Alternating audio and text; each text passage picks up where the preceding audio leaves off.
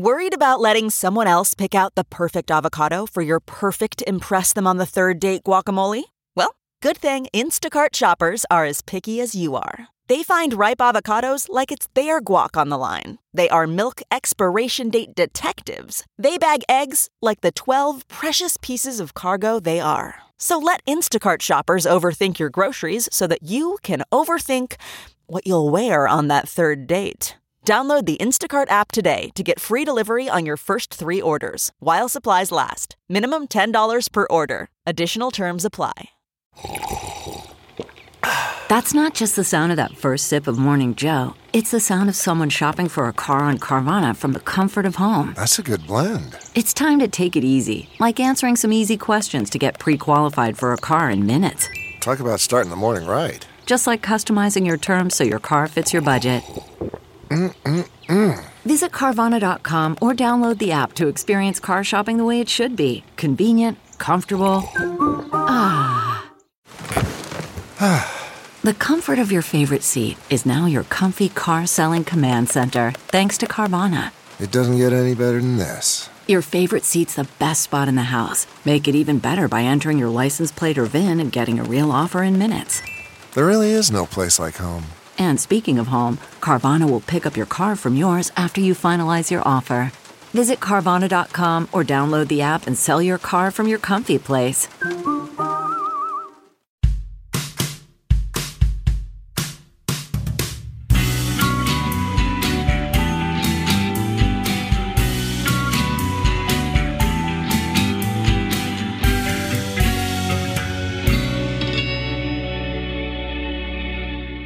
What's up, everybody? Welcome to a special episode of True Crime and Cocktails, Famous Fatalities Edition. I am your host, Christy Oxborough, and with me, as always, the light of my life, the gorgeous co-host, Lauren Ash. How you doing? I'm great. If people haven't realized already, first of all, this is our surprise switcheroo episode, so I'm very excited about that. And I've also got to say, I am jazzed. At this everything about this episode, because I did the research and all I want is to impress you. So that's basically what the next 90 minutes of my life are going to be. Look, I've never been on this side. I am terrified. I'm already kicking myself because I'm like, oh, I almost forgot Famous Fatalities Edition. So I came in. And the thing is, I have been practicing in the shower. It just didn't work out the way I had hoped. You know, like you practice a award speech with a shampoo bottle. Sure. Sometimes you just practice a cold open on a podcast and see how it feels. And it's weird. It's weird. But you're right. We've done a switcheroo, for those who haven't noticed. Yeah. I've already talked so much in this episode, which I know normally I'm a little later. But we're doing a Freaky Friday. Yeah. One may say we've parent trapped everyone because we've switched spots. Although we did tell everybody, so I guess that's less parent trapping. That's true. But the point is, I'm driving this bus and I'm drinking as well. So who knows what's going to happen there. But then I've got to ask, Lauren, what you drinking? Well, the one thing that's running through all of my veins right now is pure, unadulterated fear. So, so to preface this, I have been researching like a beast. I have been lucky enough that I had a few days where I wasn't working. And so I've taken on, like, I've researched this whole thing. This wasn't like Brittany Murphy where I stirred the batter and I had a couple things. This is, I've done the entire case. Christy is doing my job. I'm doing her job.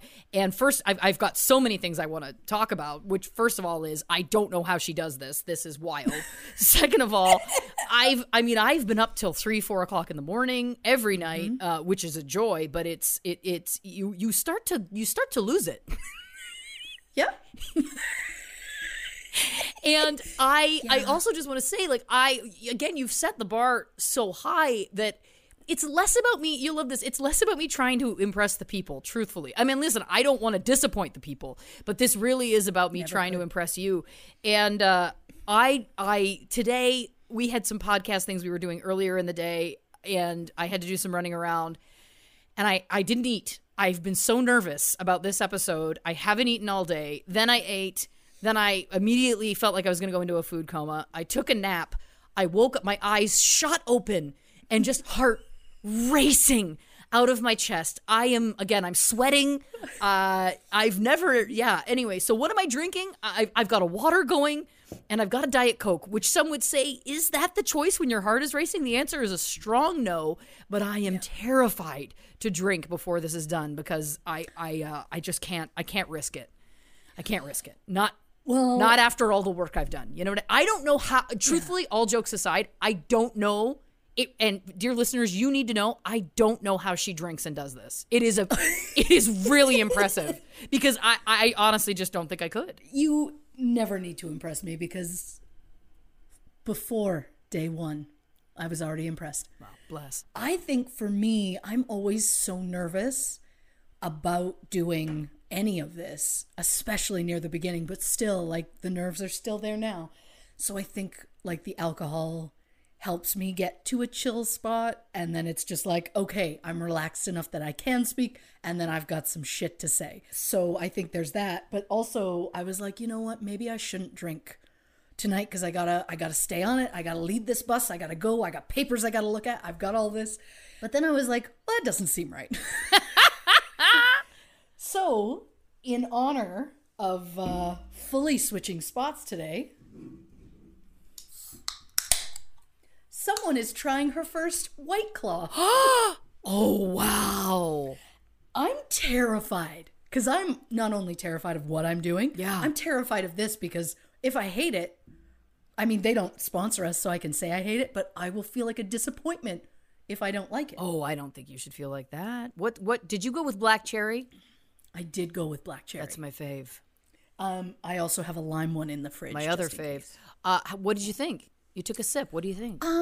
It's not bad. Oh, you don't love it? I mean, if you give me some time, I could love it. Once you get a few sips into it, and then it's ezy drinking. Do you know what I mean? Oh yeah. I think that'll go down. I don't think goes it's gonna down be easy. a problem going down.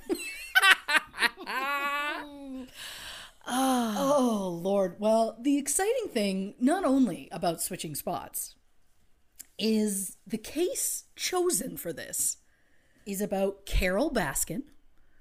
And now I am probably the single person on the planet who has not seen Tiger King and knows nothing about it. Yeah. I know it involves big cats, and I know there's a girl that I think she has like a hippie headband, and then there's a dude with a mullet, and that's where it ends, because when this started in quarantine and everyone got into it, I was busy watching like 80s and 90s movies, and I was like, oh yeah, I'll get to it later. And then the podcast happened later, so I just never had time.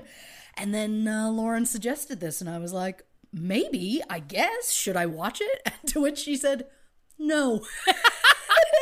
Well, it was I want to surprise you because there are so many things, and there are so many things I don't know about this. Well, and here's what I'm going to say to that. I stand by that. I was like, I think it'll be fun, especially because we wanted to do a switcheroo episode. I was like, I think it will be fun if she doesn't know any of this. So for those listeners, I think most people have probably seen it. For those of you who haven't, that's great, because don't worry. You don't need to have seen it is the point. I'm going to literally give you everything you need to know. But for for those who have seen it, I do think you will enjoy getting to hear Christy's reactions as I take her through the batshit tale that is Tiger King, Carole Baskin, Joe Exotic, the whole thing. Now, here's the joke, though, is that what I've realized as I embarked into this is that because of that, now I'm only getting into parts of it. Tiger King is 9 episodes long. And so if I was going to begin to try and cram it all in, we'd be here all night. We'd be here for 12 hours, which could be a dream for some, but a nightmare for others.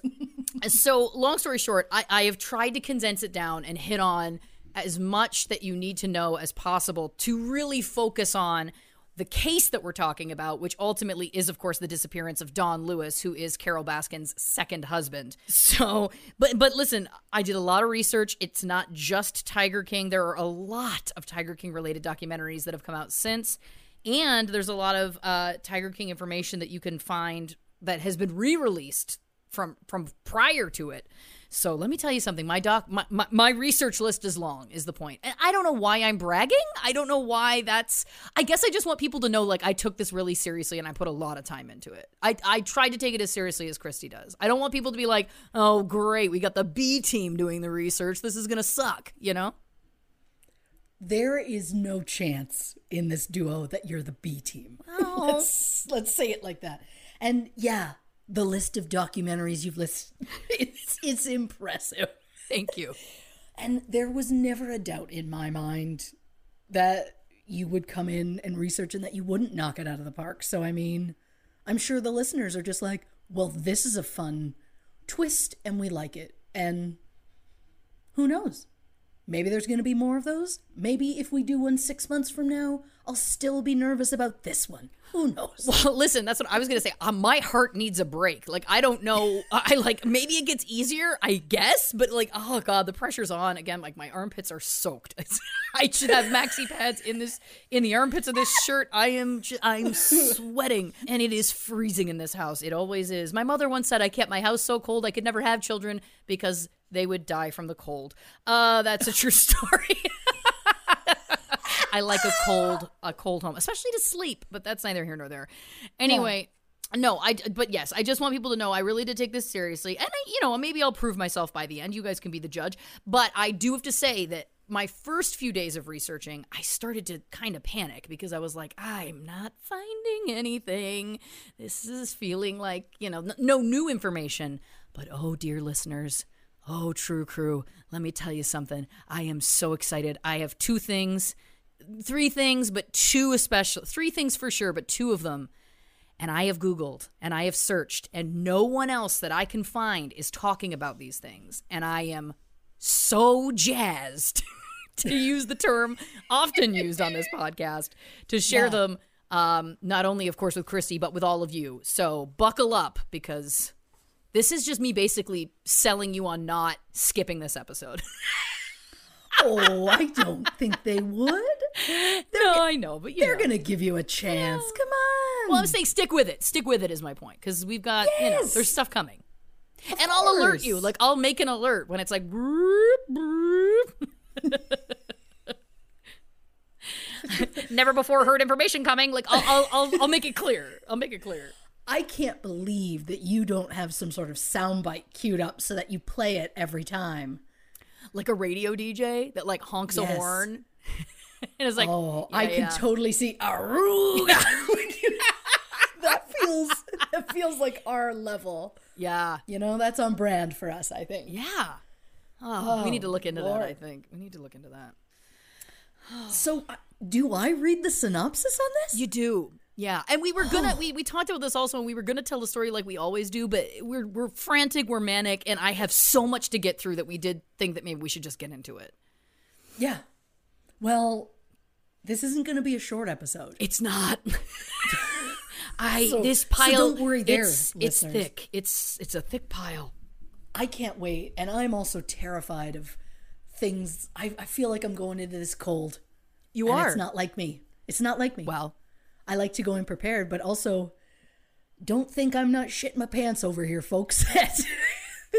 It's also like, Christy, you're reading a piece of paper. Well, I don't read it with the same emphasis and feeling that Lauren does, so bear with me. This is feeling very like 3rd grade, and I have to stand up and read the one paragraph, and then the kid behind me has to read the next paragraph and that kind of thing. But it's so funny because every week you come in with like 30 pages of information and you sit over there like cool as a cucumber and you just like rattle off like it's no big deal. Look, my shoulders are getting into it. You're just like, oh, here, no big deal. Truth bomb. Like the confidence of a I don't even know what, of a pride of lions.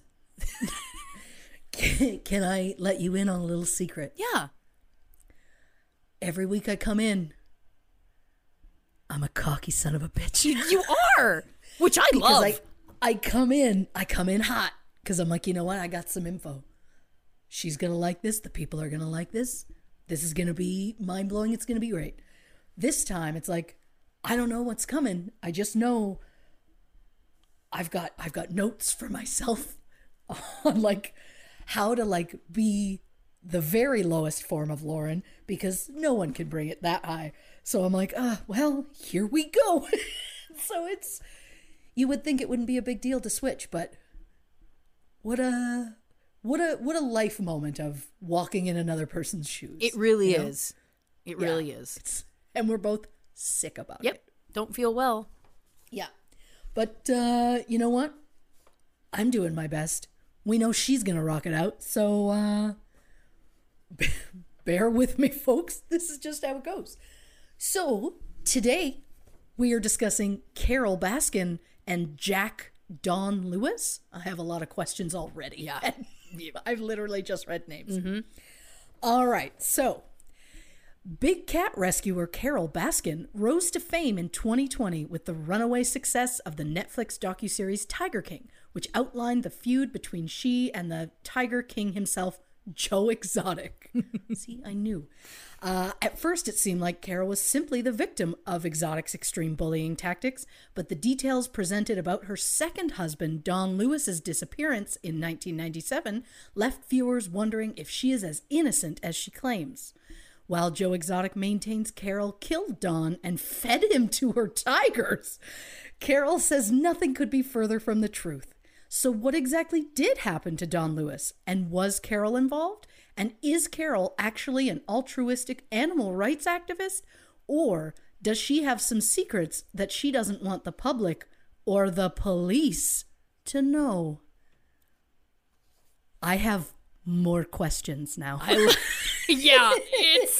Those aren't going to go away anytime soon. It's going to take us a while before those start to get alleviated. Great job. Great reading. I feel like you did better than I do. Come on. No. Nope. I learn from watching you. I learn from the best. I learned it from you. I learned it from watching you.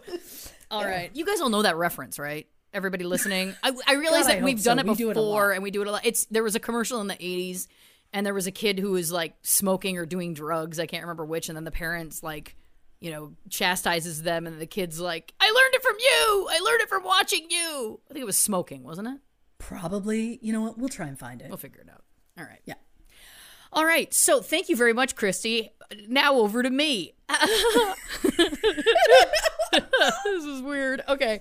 All right. So we're just going to get into it. I'm going to start with some background on, of course, the lady of the hour, Carole Baskin. So she was born Carole Stairs, weird middle name, but I think it's her father or her mother's maiden name, I believe. Last name was Stairs. Anyway, weird middle name. Okay, Carole Stairs Jones, June 6, 1961. She grew up in mobile homes. She described her family as plain. She said she never really realized how poor they were until she was a teenager. Very unfortunately, she did say that at age 14, she was raped by 3 men at knife point who lived across the street from them. But at the time, her whole childhood, her family were fundamental Christians. And so they had a belief that if a woman had something like that happen to them, that there was something she was doing to ask for it or what have you. So they didn't really take her too seriously.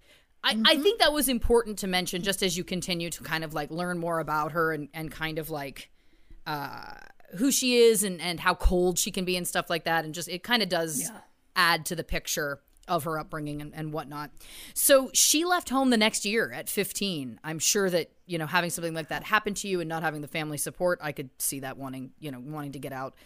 She started working in a department store where she met her boss, Michael Murdoch, whom she soon moved in with. They were married when Carole was 17. She said in one interview it wasn't because she loved him, but it was because her family disapproved of them living in sin, living out of wedlock. And she became pregnant soon after and had her daughter Jamie in 1980. She has said that Michael was very toxic and abusive, and the reason she stayed with him mostly was because she was terrified at the idea of being a single mother. This is also a point that I just want to highlight really quickly, which is it wasn't that he was toxic and abusive, but she doesn't qualify that as being why she was afraid to leave.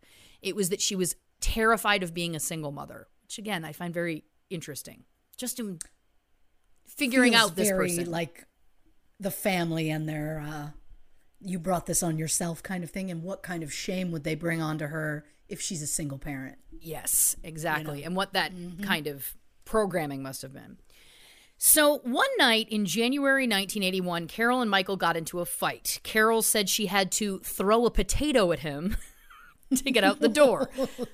I didn't really research further into what that looked like or how she threw the potato. We're just going to take her word on that. That's what she got out, how she got out. I don't know. Yeah. Anyway, lo and behold, Don Lewis happened to be driving down Nebraska Avenue in Tampa, Florida. Nice. Hitting the details. I like it. It's just going to be me being proud and gushing about it. And all me episode. just like boldly underlining the things, wanting a reaction. Oh, what a child. Anyway, so he's driving down Nebraska Avenue. He sees Carole walking down the street crying. He stops and says, "Do you want to get in the car?" She says no. So he drives around the block and he comes back and he asks her again. Still a no. So he drives around the block again, asks her a third time, but on this third time, on the passenger seat is a handgun. And he says, "Look, you can hold the gun on me while I drive. I just need someone to talk to." So I also find this to be a very interesting, all of these details very interesting. So he sees a woman who is wandering around sobbing, and then he coerces her to get in the car because he needs someone to talk to. Not, "I'm concerned about you." So to me, that again, it's like you saw a woman who was vulnerable. Just interesting. It's an interesting thing. So she did. She gets in the car. They drive around, her holding the gun on him so that no funny business happened. And then they drove to a motel and had sex.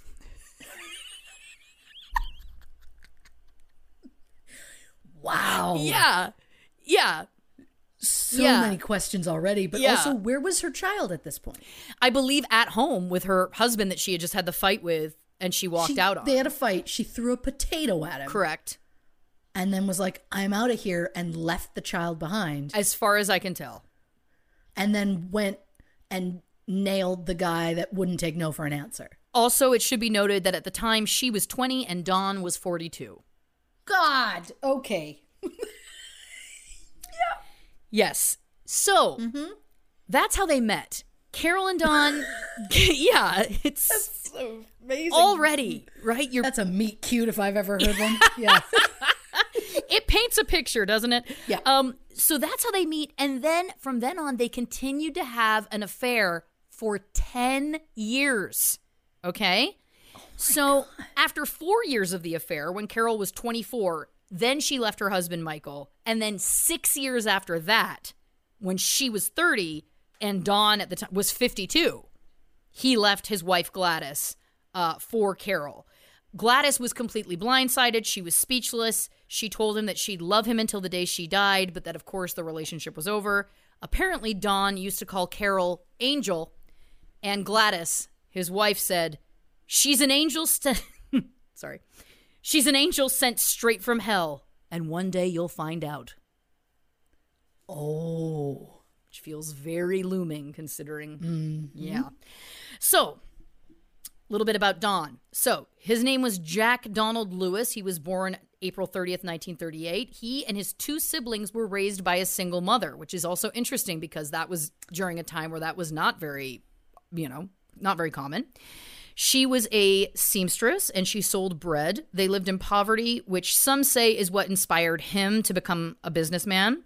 He had many jobs in high school, including bag boy at an A&P grocery store when he was 15, and it was there that he winked at a young Gladys Cross. She was 12 at the time, and... Oh, my God. How old was he at this point? 15. Oh, that's a very gray area, but darker than gray. Well, considering they started dating shortly after and they got married 2 years later when she was 14 and he was 17. Yeah. Even in that time period, they still both had to get permission from their mothers to get married because they were just so young. Yeah. So 11 months after they were married, they had their first child together. So Don started hauling rock and sand in Dade City and then bought 5 dump trucks. In the early 1960s, he began driving tankers for Texaco and Red Wing carriers in Tampa. On the side, he bought washing machines, repaired them, and resold them at profit. He invested in used cars, making money at auctions. Then he moved into real estate. He would buy bad mortgages from other lenders, let the people stay in the houses if they paid him 18% interest on what they already owed. If they made 6 house payments on time to him, he would sell the mortgage. But if they didn't, he would foreclose on them. So he basically was trying to take advantage of people who were in a pretty shitty situation, and he ended up making a ton of money doing it. So one of his friends, Wendell Williams, was a real estate investor, and he said, I don't want anyone to think Mr. Lewis was not ruthless, because he was. I think that this is an important point to mention, because none of the documentaries that I watched talked about this, but this is a potential motive for people to, want to kill him. Obviously, he's someone that ended up, going missing, disappeared, which we'll get to, obviously. But this is a person who made a ton of money basically stealing people's homes from them and making, putting people out of their homes. Again, I just think that creates a lot of motive, which not a lot of people really explored in the documentaries. So Don and his wife Gladys went on to have 2 more daughters together. Multiple sources also specifically list that they had an adopted son. I would just say son. I always think that's weird when it's qualified that way, like it's your son. Yeah. But I haven't found anything else about the apparent son, so I'm not sure if that person just doesn't want to be in the public eye. Perhaps he's passed on. I could not find any information about him. Fair. So Don was very, very, very successful. He was a true self-made millionaire many, many times over, but he was notorious for dressing extremely cheaply and for running his business out of a rundown trailer in a parking lot. But, so he would wear like a $1 t-shirt and a pair of jeans he bought at a yard sale, but he would always carry a $500 bill on him. He was one of these people that like, you know what I mean? Like a rich person that like loved their money, but also didn't want to spend their money. You know what I mean? Sure, yeah. So Gladys confirmed that he would bury his money routinely. So they had a little red barn in their backyard, and I guess he would put money in jars and then literally bury it in the ground. She was unclear about why he did this, but I guess maybe she said something like maybe he liked having cash nearby. I don't know. To me, that is just a way to avoid paying tax. Trying to get paid in cash as much as you can and then not putting it in a bank account. To me, that's a cut and dry. Yeah. Well, she did say she would love him for the rest of her life, so maybe she's just like, he's such a saint. Well, I don't know. Yeah. Oh, he's not. I just feel like it's just such an extreme thing. And for somebody who was clearly making so much money, it's like, I wonder how much money was buried. But anyway, his daughters say they had a great childhood. They say he was obsessed with animals. They would always come home and find a new exotic animal in the house. Gladys said Don was a great husband, except for all the times people would call to say they'd seen him with another woman. Oh, yeah. Gladys. Oh, Gladys. Exactly. What the kids didn't know was that their dad was a serial cheater. The term sexaholic has been used. Oh, yeah. Boy. Gladys said that in the 34 years they were married, she knew about around 25 other women. And oh my God. Yeah. She said anytime she would find out about one, she would threaten to leave him, and then he would promise never to do it again, and she would just accept that. She would, I guess, accept that he had changed. Obviously, he never did. I feel like probably she had to know that he wasn't at some point. You know what I mean? Like, I feel like she knew what she was doing. But anyway, so some context from the other side. The night that he met Carole walking down the street, when she was walking down the street crying, and he picked her up in the truck, and they... Right. Yeah. Yeah. Don and Gladys had also gotten into a fight that night. And at the time, Don was on the way to his girlfriend's house. So he left his wife to go to his girlfriend's house, and on the way cheated on both his wife and his girlfriend with a complete stranger that he met on the side of the road who happened to be 22 years younger than him. So what a tangled web already we weave. Yeah. Oh my God. Gladys, get a spine and some confidence. Yeah, I think it was hard for her because I think that she really did love him. And I think that in many ways he was a really, really good dad and husband. But obviously it's like, no, because I would say that serially cheating is probably just outweighs the rest, but that's just my opinion. Yeah. You know. Yeah, I'd find that problematic. Yeah, especially, I mean, again, it's not like they had an agreement or something, and certainly during the 80s, I feel like that was less, well, even before then, the 70s and 80s, I feel like there was less people doing those kinds of things. But anyway, open relationship-wise. So, when asked, Gladys said Carole wasn't that special. She was just like the other 25 women, she said, but greedier. That was one quote. She also went on to say, I think she is the worst thing to ever happen to the United States of America. Gladys has found her confidence, is my point. Yeah. Yeah, good for you, Gladys. This could also be in part because in 1990, Carole wrote Gladys an 11-page, single-spaced letter. In it, she referred to her first marriage to Michael, saying, I had to get out of my marriage and I would have eventually killed my husband to do it. This letter was sent August 20th, 1990. 7 years later, almost to the day, Don, at the time her second husband, disappeared. That would be when I put in like a music sting, you know what I mean? Nice. Well, we'd also like have the lights lower, and then when you say disappeared, the lights would like flicker, come on or something, and it would be like, ah. I don't know. That was a terrible noise. You know what I mean? Like a rumbling of thunder in the distance or something, and it's like, oh, and the lights flicker, and then we're like, oh, and there's ghosts here. Like it would be a whole level. Yeah, that was nice. Thank you so much. That was nice. Thank you. Don't put it in writing. I know. Well, even if you're so angry, you feel like you could kill someone, never actually put it in writing. And why? So at this point, Carole has finally been the one woman that has got Don to leave Gladys, right? So Don has cheated for 34 years plus with all these women. He decides to leave Gladys for Carole, and then Carole thinks she needs to write Gladys a letter about anything. First of all, I would say keep your letter to yourself. Gladys does not want to see it or read it. And secondly, why on earth would you reference wanting to kill, saying you could probably kill your first husband? I mean, that's nuts.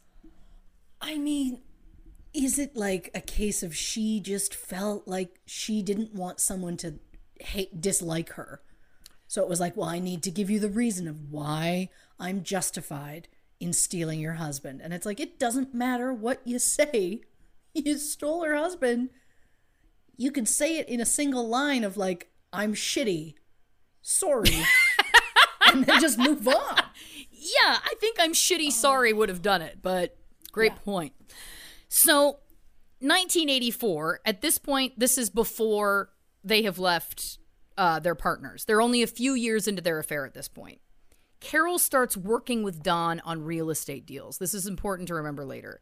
So that's when they started their business relationship. So they started this business relationship and then, they continued their sexual relationship the whole time. But after his divorce in 1990, Carole and Don did get married the next year in 1991 and opened something called Wildlife on Easy Street, which was an animal sanctuary. That's important for later too, which was always a point of contention between Carole and Don because Carole wanted to keep the animals as pets and Don wanted to breed and sell them like a business. Now, it should also be noted for later, part of the reason that the business was called this or the sanctuary was called this is because the place they lived, where the sanctuary was, it was on Easy Street. So it was a literal name. Not very clever, just Wildlife on Easy Street. Say what you see. I assumed it was in reference to the original Annie movie. It's a song sung by, I believe, Tim Curry and Carol Burnett. Yes. Oh, I think Bernadette Peters is there too. Isn't she always? Oh, if I had my way. Yeah. Yeah. Yeah, what a treasure. But yes, that's important for later as well, because I was like, what's that about? Just the name of the street.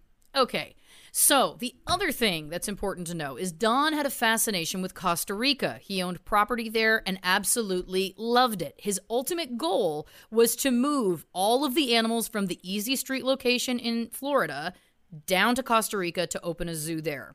The laws about exotic animal trade are far looser in Costa Rica than in the U.S., and he saw this as a good opportunity.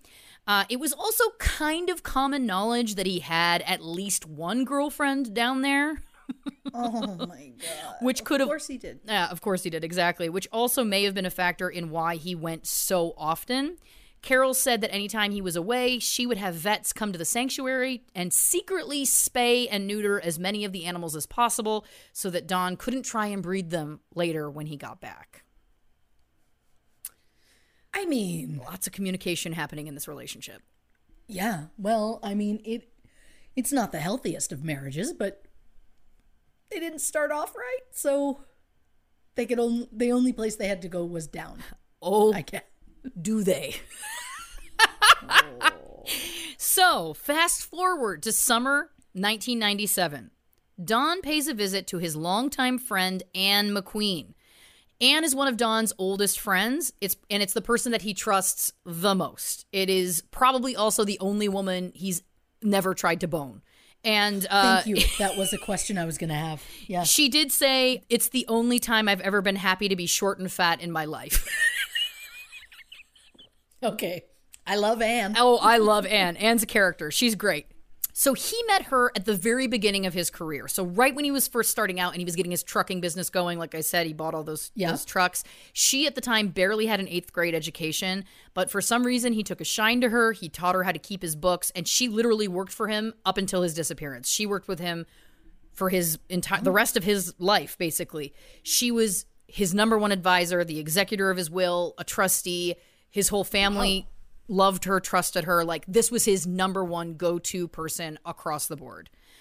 So there was an encounter that happened between the two of them sometime between June and August. She never said what the exact date was, but at that time, he came to see her and he handed her an envelope and said, "Don't open this until a time when you know you should. You'll know when you need to," he said. So she tucked this envelope away. Then, on Friday, August 15th, 1997, Don comes to see her again. He says that he and Carole got into a huge fight the night before, and Don had slept in the cabin of an 18-wheeler. I guess they just had those on their property. I don't know.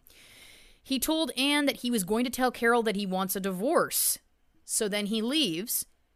Anne tries to call him a couple of hours later, can't reach him. She tries him again that afternoon, that night, the next day, nothing. Sunday, she calls Carole and says she can't reach him. Carole says, "Oh, he does this all the time. It's no big deal." So he was trying to ship cars down to Costa Rica and needed key information. She needed the VIN numbers from the cars. So she had to connect with him. And she was like, "It's very odd for him not to get back to me. Certainly not for that long." And then he was last seen on the 18th, reported missing on the 19th around 1:30 p.m. And the only reason he was reported missing was because Carole had a conversation with Anne, and Carole was like, "Do you think I should report him missing?" And to quote Anne, she said, and I quote, "You think?" Yeah. Yeah, we love Anne. Yeah. We love Anne. Yeah, I'm not going to stop liking Anne. Oh, yeah. No, she's everything you want her to be. So Carole claims that she saw Don the morning of Monday, August 18th. And she says the last thing he said to her was that he needed Kenny, who is one of their closest, he's kind of like a repair guy that did all the work on the sanctuary for them. Sure. He needed Kenny to get a truck ready because he would be leaving early the next morning to head to Miami to go to Costa Rica. This was also about transporting the cars. He said something there. Now, it's important to note that in multiple interviews, when she was asked, Carole always said the quote, early. She always said it 3 times. This is something I've noted in multiple interviews that she's given about this. Just something I noticed. So Kenny Farr was his name. He was a very loyal worker. He worked for them for a long time. He will come back into play later. So at this point, Don is missing, and Anne remembers, "Oh my gosh, I have this envelope that he gave me," and said, "You'll know when." And she's like, "I think now's when." So she opens it, and what's inside? Oh, it's the restraining order that he tried to get against Carole 2 months prior, but was rejected. Yeah. Why was he rejected? So I guess at the time, in general, I guess it's actually quite difficult for a man to get a restraining order against a woman, which is very sad. But part of the reason being is that there needs to either be physical violence or stalking happening. If it's just threats of violence, they tend to not, certainly at this time anyway, they tend to not give out orders of protection. So a judge did deny it. So he requested it in June 1997, and it outlined that he said he was fearing for his life. He felt Carole was going to kill him and that he wanted protection. But because there was no physical violence or stalking, it was rejected. It said that she at that time had threatened to kill him twice. He wrote, quote, "This is the second time Carole has gotten angry enough to threaten to kill me." He also spelled enough ENOUF. That stood out to me. I don't know whether that, I don't know. It just stood out to me. He also said that she had her own revolver and had hidden his .357, which I think is like a .357 Magnum. I'm guessing. I don't know guns. So anyway, so she had access to 2 guns and he didn't know where the one of them was.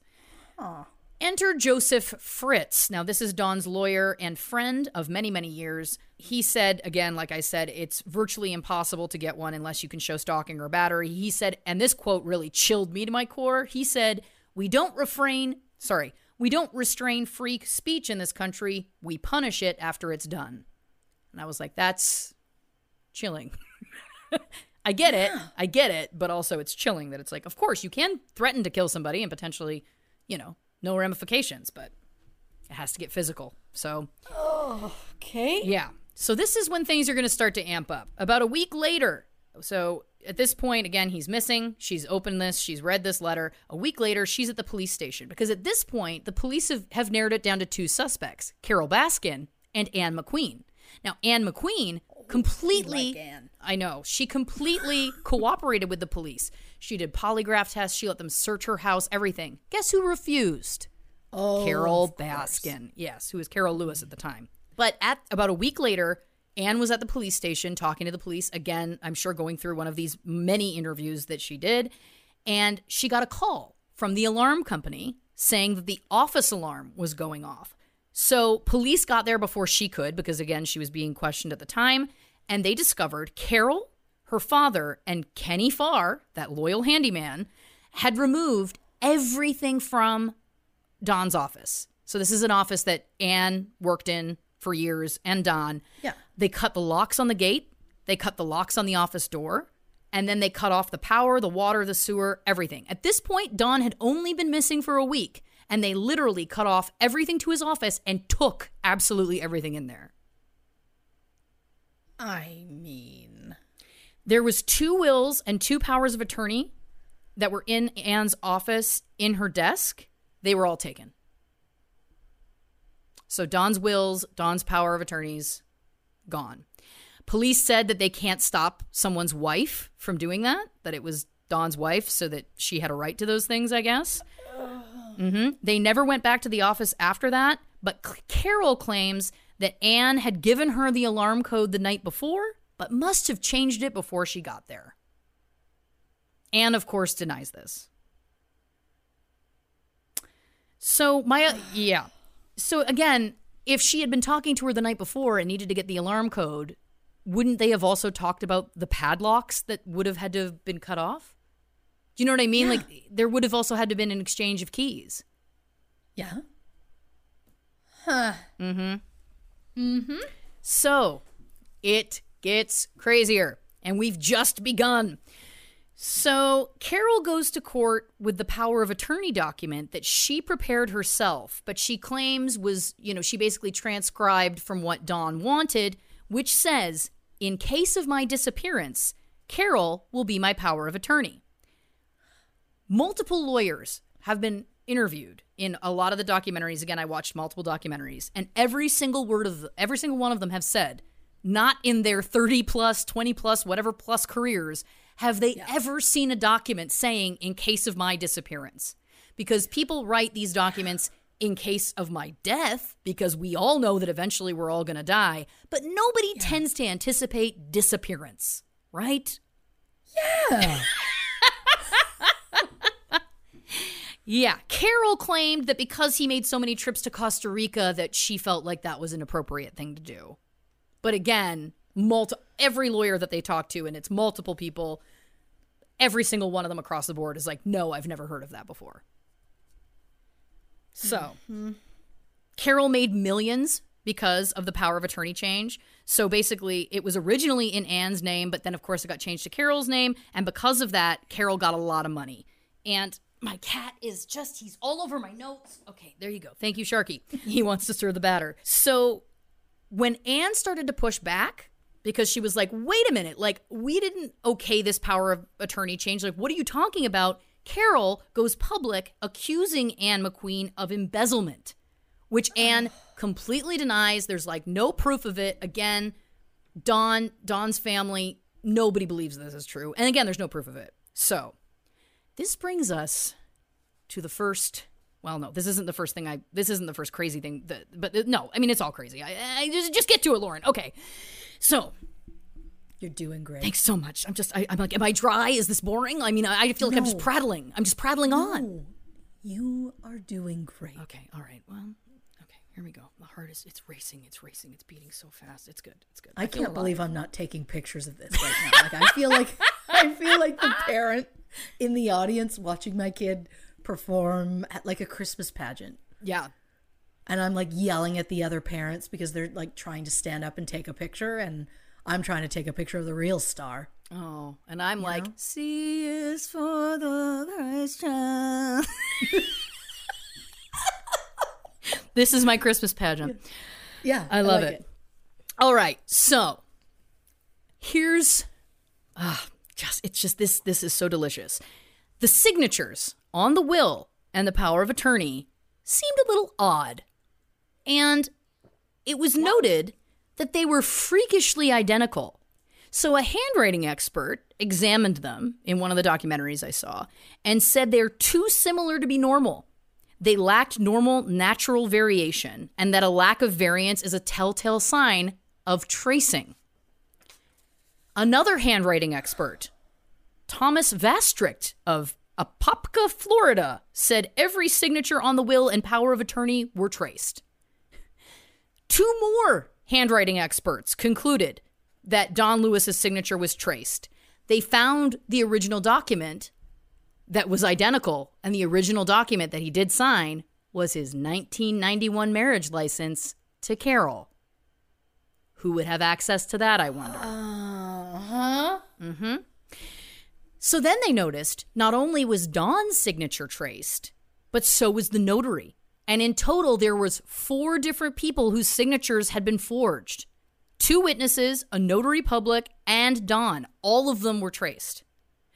So people are speculating that if the tracing was done before Don went missing, that could prove that there was an intent to murder, right? Because if his will and power of attorney were forged and then he went missing, right? So on June 3rd, 2020, this new evidence, so again, he went missing in 1997. This is up to date. This is because of Tiger King, the documentary, that this is even being looked at again, which must be a fucking nightmare for Carole Baskin. Anyway, so on June 3rd of last year, the evidence was taken to the sheriff, Chad Chronister, who went public saying Don's will was in fact a forgery and says that they need to reopen the case. So the Hillsborough County Sheriff's Office turned the case over to the Florida Attorney General's office, which determined that the 5-year statute of limitations on forgery had passed. So they were like, well, yeah, but there's nothing we can do about it. So the only my God. I know. So the only way that the forgeries could even be relevant now is if in a larger case, right? If they had a larger case against Carole, for example, they could potentially bring this forward.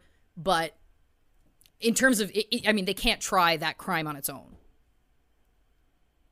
I mean, I know this is early, but Carole is a sneaky bitch. Oh, she is. Yeah. Yeah. She's crafty. She's crafty. She's wily. For sure. Yeah. So because of this, people started to talk. Because you could no longer be charged with the forgery, like that there was a statute of limitations, people involved in this started to come forward that had stayed silent. So just to give a background, because I was like, what is it exactly? Like, how important are notaries? Notaries are super, super important. They take an oath that they have to carry out to be impartial witnesses, to authenticate and help deter fraud in signing documents, according to the National Notary Association. It's a big deal. Like, notary fraud, I think, is exceptionally rare, and like, it's a big deal. They are required to check identities to make sure that everyone who is signing isn't under duress. The notary involved on these documents says she doesn't remember the will at all. Her name was Sandra Whitcomb, and she says, and I quote, "I was just the housekeeper." Yeah. So she worked for Carole and Don for 6 years. And she says she has no memory of it, even though her name is on it. And it may have actually been impossible for her to have been the notary because the notary stamp that she needed to have it in time to sign the will and a power of attorney on November 21st, 1996. Apparently, her application to renew her notary status came in November 16th, 1996. So that's only 5 days. And according to Anne McQueen, who's also a notary, it takes 2 weeks for the stamp to be produced and delivered. There's no way on God's earth that the notary would have had that stamp by November 21st, 1996, she said. And in addition, the application for the renewal for Sandra Whitcop's notary application shows that her notary stamp was mailed not to her own address, but to Carole Baskin's address on Easy Street in Tampa, where the Big Cat Rescue is. So the notary stamp of Sandra Whitcop was delivered to Carole Baskin. Who knows what she's done with it? Who knows how many documents she could have used it for? Right? So yes. So in the days following his disappearance, Carole Baskin used the power of attorney to control his estate. That would give her the bulk of that estate. Now there's another person who signed. So that's about the power of attorney. Now the will. So Susan Aronoff has already told authorities that she testified she was there for the will signing when she wasn't. 2 days after Dawn disappeared, Carole filled out the forms for Susan to set up a nonprofit of her own for her own animal sanctuary called Preservation Station, which is now known as Zooville, USA. And Carole paid the $700 registration fee for her. So there's a series of emails that took place February 25th, 2005, where she wrote that Dawn disappeared and the kids were contesting the will. I got a phone call from Carole to go to court because it seemed like I was one of the supposed witnesses on the will. The problem with the will is that Carole had backed me against a wall at the time, and from fear of her, I signed the statement swearing it to be my signature, even though it wasn't. I could go to jail for that from what I'm told. So just everybody's terrified of Carole. Terrified.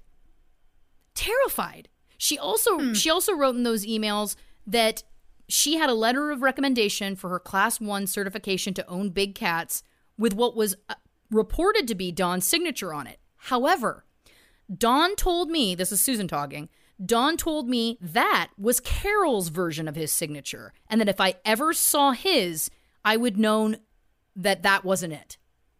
So while Dawn was still alive, he was telling people, if you see this specific version of my signature, that's not me, that's Carole.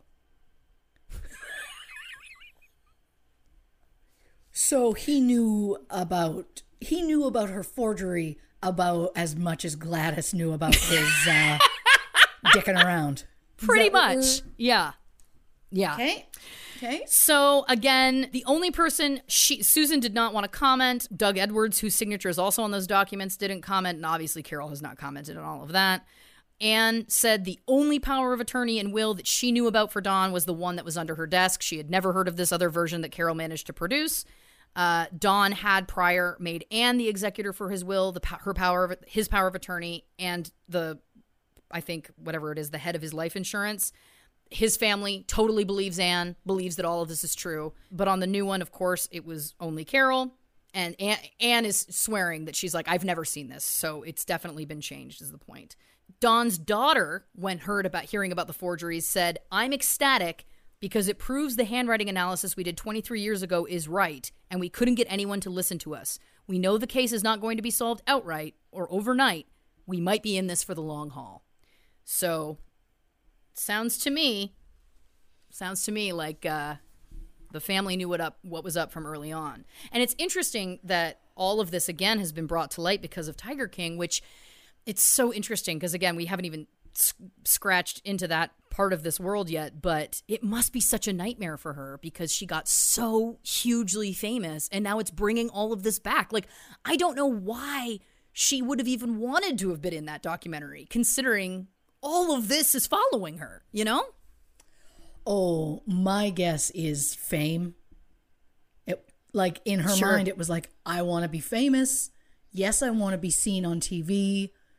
Get my name and face out there. How much more money can that bring me? Right. Because she seems very financially motivated. Well, yeah, I think that's fair to say. Fair to say. All right. So the next little tidbit here. So Carole's brother worked for the sheriff's department at the time. And there was some people that speculated perhaps it's not insane that he would be like, hey, when all of this was going down in 1997 and Dawn's gone missing, it's possible he could have influenced other people to give her an easier time. I don't think that's a crazy thing to say. Carole says she never really knew her brother because he was 9 when she was 15 and says they never really had much of a relationship. Now, I understand that she also left home when she was 15, so I get it. But I don't know. I feel like that also doesn't say to me that there was any negative relationship. Yeah. You know? Mm-hmm. Now, this is one of the details that it just feels crazy. The day that Dawn went missing, Carole left her house at 3 a.m. to go to Albertsons to get milk byproduct for the cats. Her car broke down. She ran into her brother, who was accompanied by another deputy. That other deputy gave her a ride home. After that, she said she saw Dawn several hours later at 6 a.m. And I don't know that that was ever properly investigated. And I know that you could say that maybe it was and it checked out or whatever, but it seems very odd to me because I also don't know if anyone has been able to confirm that she did see him at 6 a.m. that morning. And this will come into play, much later in this episode when we get into theories, but I was like, so she's just randomly out. She's doing a run for milk to feed the cats at 3 o'clock in the morning. And then she saw Dawn 3 hours later at 6 a.m. Like, it's just very strange to me. Like, and I don't know that she could ever prove that. From what I couldn't find anything that said there was a third party that saw him at 6 a.m. with her. So we're just taking her word for it? The woman who's lied multiple times already? So this is the day he goes missing, right? Yeah. That she supposedly sees him at 6 a.m. Mm-hmm. Did she not say he left early? Specifically, early was 3 times? She's suggesting that he said that at 6 a.m. that morning. That he was at 6 a.m. on the 18th. He said to her, Kenny needs to get the truck ready today because tomorrow I'm leaving early. Oh, okay. Because Yeah. I was going to say 6 a.m. is early, but it's not early. Well, also... But... Did he say that to her actually on Sunday and at 3 a.m. the next day? I have many theories about, did he say that to her but just at a different time? You know what I'm saying? Like, I've just never heard anything that can prove that she's telling the truth. And I don't know, again, why we would trust her on that. So some other key points. Carole's family didn't love Dawn. Carole's dad absolutely hated him.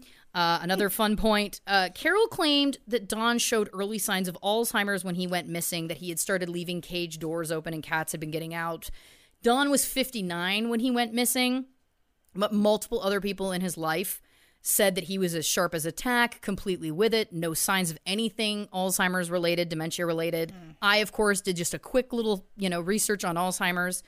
From what I read, it said that 5% of Alzheimer's cases are considered early onset, which means you would be diagnosed between 30 and 64. So that would classify him in that 5% because he was 59. Sure. Of those 5%, 58% are women. So statistically, it's not impossible that he could have been experiencing this, but it's just of note that, it's a small percentage of men at that age. She also said that he had been diagnosed bipolar shortly before he went missing. There's also no one to corroborate that in any way. She also said he was never the same again after he had gone through a plane crash, which we will get into very shortly. But my point here is that she said a lot of conflicting things about the reasons why he wasn't mentally sound at the time of his disappearance. She talked also about that he would spend 5 minutes at a time not knowing who he was, that he had been dumpster diving and then would call her and say he didn't know where he was or who he was, that kind of thing. I don't know. So, Dale Lively. Dale Lively was the mechanic who worked on Dawn's van. They knew each other for years and years and years. He's one of the people that has said there's no way Dawn had Alzheimer's. Dawn brought his van in 4 days before he disappeared to do some air conditioning work. Dawn was there for an hour. So Dale remembers this conversation. He was totally excited about Costa Rica. He was talking about moving his cats down there. He told Dale in this conversation that he was afraid of Carole, that he was afraid that she would kill him. And then he tried to get Dale to come to Costa Rica with him that weekend. So he said he pushed and pushed, and that Dale was like, I just can't do it, man. He doesn't. So Dale says he doesn't understand why Don would keep inviting him if he was planning to disappear or fake his own death. Because some people think, did Don fake his own death? Is he in Costa Rica right now living his best life? Who knows? So this van that Dale was working on was found on August 20th, 1997. So again, Carole reports to be the last one seeing Don, 6 a.m. on the 18th. She reports him missing at 1:30 p.m. on the 19th. And then on August 20th, the van is found. Don's keys and briefcase are inside. The van is found by someone named Dewey Gallows. And Dewey and Don had a massive falling out because Don owned a bunch of small planes. And Dewey had them on consignment. So he was selling them for Don. And one of them got sold at a loss. Don was super pissed. So he pulled the rest of his planes from Dewey's airport and said he's never coming back there. People who knew them said there was absolutely no way he would ever go back to that airport because of this huge falling out with Dewey. And that is the exact airport where his van was found. So it's a little bit odd that that would happen. The van immediately gets released to Carole, who takes it home. And it didn't get processed until days later. So they did find one fingerprint in that van days later, which was Dale's. Of course, the mechanic. There was no prints anywhere else, not on the steering wheel, nowhere. Not Don's, not Carole's, no one's. The only fingerprint singular was on the center console near the air conditioning unit. And Dale, when questioned by police, was like, of course my fingerprints were in there. And then he said, and my fingerprints should have been all over the car. If you're finding that there's only one of my fingerprints in there and I had been working on that car for days prior, you have a problem. Someone's wiped that car down because that doesn't make any sense. The police, he said, after about 15 minutes of questioning, left, and he never heard from them again. Oh my God. Okay. Yeah. So at this point, it's kind of the narrative that we're starting to see form is that it's looking like, did Don take one of these multiple small planes of his and fly to Costa Rica or fly away? His van was left in this airport. Did he get on this plane? Did he crash? Did he get on the plane trying to fly away? Did he crash into the Gulf of Mexico, for example? So some people said, did he fly? Was he flying to Costa Rica? Well, it would have taken him 4 to 5 pit stops on the way from Florida to Costa Rica in the size plane that he was in. He would have had to refuel 4 or 5 times. So it feels like that's probably not the case. And it's also important to note, he wasn't a great pilot. So there's a gentleman named Wayne Pym, and that was Don's flying instructor, who taught Don. Don was never fully licensed, according to Wayne. He started teaching him in 1985. He said that Don was constantly buying and selling planes, these specific single-engine planes, which are very small. You can only get 500 miles on a tank.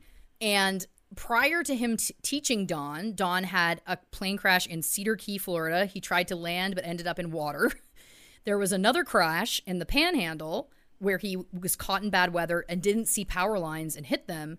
And then there was a much more serious crash in the early 90s that apparently Don was very, very lucky to have survived. And he said he would never fly again. And many people who were asked said, oh yeah, after his 3rd plane crash, Don never flew again. And that he never got his full pilot's license. Carole claims that Don did get his full pilot's license, but that he crashed the next day. She also said that that last crash was the reason he was never the same again and he would have these episodes, et cetera, et cetera. So Wayne, this flight instructor, thinks it's absolutely foul play, but he does not think that a plane is involved. Joseph Fritz, I'll remind you, Don's friend and lawyer, he saw him within 10 days of his disappearance. He knew him for over 10 years. Anne McQueen, around the time of his disappearance, had been asking about a divorce attorney because, of course, Don had communicated he wanted to divorce Carole. Mm-hmm. He had heard from 2 separate sources that Don had been strangled from the backseat of an airplane with an electric cord and dumped into the Gulf of Mexico. And when asked, well, who'd you hear that from? He's like, I can't tell you that.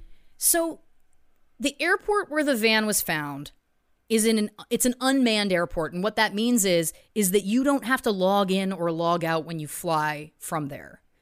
So first of all, that's wildly convenient if you're trying to do something shady, because you can go in and out and there's no record of it.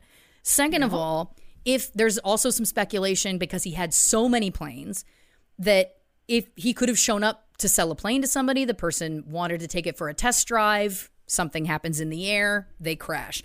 Now, there's also some, debate about how difficult it would be in one of those tiny planes to physically strangle someone, to physically get somebody out of the plane. There is some debate about, and I tend to agree that would be probably very physically difficult. But Carole has addressed this, because Carole, as a quick aside, has started doing these video blogs. Now, she has for years and years and years, but recently she has started reading old journal entries. So she'll read a journal entry from around this time and she'll post it all over her social media. This is interesting to me for a few reasons. One, how are we to know that? Do we just trust that you wrote that whenever you wrote it? Like, you know what I mean? Like, okay, it's from your journal entry on whatever day in 1996. Like, okay, or you could have written it yesterday. Who knows? So she addresses this in her video blog. She says, self-defense could have happened, not a cold-blooded murder. What she doesn't address. It's some never before talked about information. Old Lauren Ash, internet web sleuth, managed to dig up a little piece of information that neither Carole nor anyone on the internet is talking about. Carole had a pilot's license. She did not. Oh, that wily bitch. She conveniently got that pilot's license, which was issued to her in October 1996. I will remind you, Dawn went missing in August 1997. I would say that is, just under a year, which is more than enough time to properly learn how to pilot a plane. Yeah. So it's a student license or whatever. But my whole point is that she obviously was learning to fly. Like, it's there. And I have triple checked this. I've gone on all the sites that you need to. It is real. And the thing that's even crazier is that January 31st, 2021, she has upped her status. And she's now a level master parachute rigger out of nowhere. What's that about? Huh. Yeah. Okay. Yeah. Huh. So, again, this is one of the pieces of information where I was like losing my mind, because I was like, what do you mean she had a pilot's license? It's because, now my brain starts to go, right? So we know that Carole stated many times, the last thing early was what he said the morning of the 18th. She happened to be driving around town at 3 a.m. the morning of the 18th. Is it possible she wanted to make it look like he had left his van at the airport because she had gone with him on a plane in the middle of the night, pushed him out? Can they account for their whereabouts the night before or the day of? She, does she have an alibi for prior to when he was reported missing? Because it feels like it's only being reported, like there was only an investigation after he was reported missing. What about the days leading up, where the only person who's talking about him still being seen is her? What if it was her days prior? Oh, I think we know it was. Again, right? It's early, but I think we know it was. I mean, it just feels like, again, and I understand that it's very difficult feasibly, physically, to push someone out of a plane. I get it. But she, in multiple interviews, talked about he liked to fly under the radar illegally, and could have easily, over the Gulf of Mexico, he very easily could have crashed. She talked about that. And it's like, are you setting up this narrative? I mean, the van was found at the airport. You're talking about how he could have crashed, how he's had crashes before. She talked about that too. Now, again, how does she physically do this? Stay tuned, because when we get to the theories at the end, I will build on this, because there's more information to come. But Carole Baskin has a pilot's license. She got it within a year of him going missing. That, to me, is huge. That's a huge find. Huge find. Of course that's a huge find. Thank you very much. Very proud of that one. That is not only impressive work, but my God, come on. Come on, Carol. The reason Carol's not talking about it is because she knows people are going to link all of this together. How could people not? I was like, it just feels to me, it just feels to me like it has to be connected. And the fact that no one, again, I found it. So if I could find it, other people could, like a detective could find it. You know what I'm saying? Like, it just feels to me, again, like that's something that needs to be investigated. And in one of the documentaries, they talked about how when she was found by her own brother driving around and her car breaks down at 3:00 in the morning, was that ever properly investigated? Does she have proof of going to Albertsons?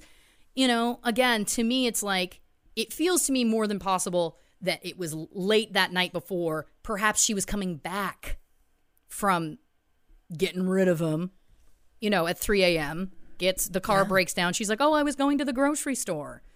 But she was actually coming back from that. And then she claims to see him hours later. No one is going to question her story. Just saying. The last thing I wanted to say on this point was that the Hillsborough County Sheriff's Office say they found no sign of foul play at the Wildlife on Easy Street Sanctuary. And they also visited the Costa Rican town of, Bagaces? I'm so sorry. And that is where Dawn owned a 200-acre park. The investigation in Costa Rica lasted 5 days. Investigators did find indications that Dawn had engaged in extramarital affairs and questionable business practices, and that 2 of the ocelots he had shipped down there were never recovered or found.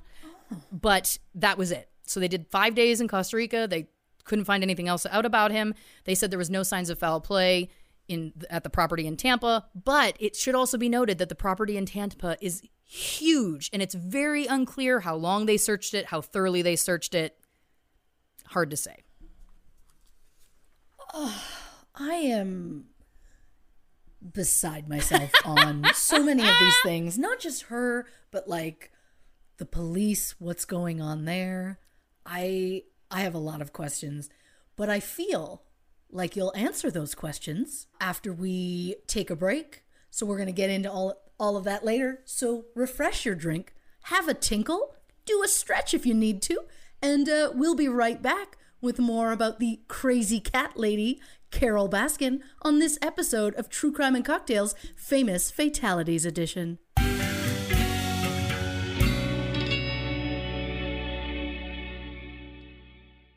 What's up, everybody? This is Lauren Ash, and I hope you're enjoying this episode of True Crime and Cocktails Famous Fatalities Edition. A couple of quick reminders. If you're looking for any of the visuals Christy mentions in this or any of our episodes of the podcast, make sure to follow us at True Crime and Cocktails on Instagram. There she posts a case file with all the relevant visuals for each episode of the show. If that's not enough for you, you want a little bit more, go to our website, truecrimeandcocktails.com. There, Christy posts extensive virtual case files. This is literally everything she finds in her research.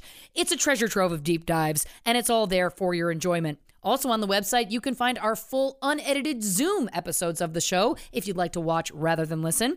And make sure to give us a follow on Facebook at True Crime and Cocktails, Twitter at Not Detectives, and the most important piece of information, if you like the show, please, wherever you listen to it, give us a nice rating. Go on to Apple, leave us a nice review. I know it sounds like a silly cliche, but the truth is, it really goes a long way in this crazy podcast world, and your support means the world to us. But enough about all that. Get yourself another drink, sit back, and enjoy the rest of the show.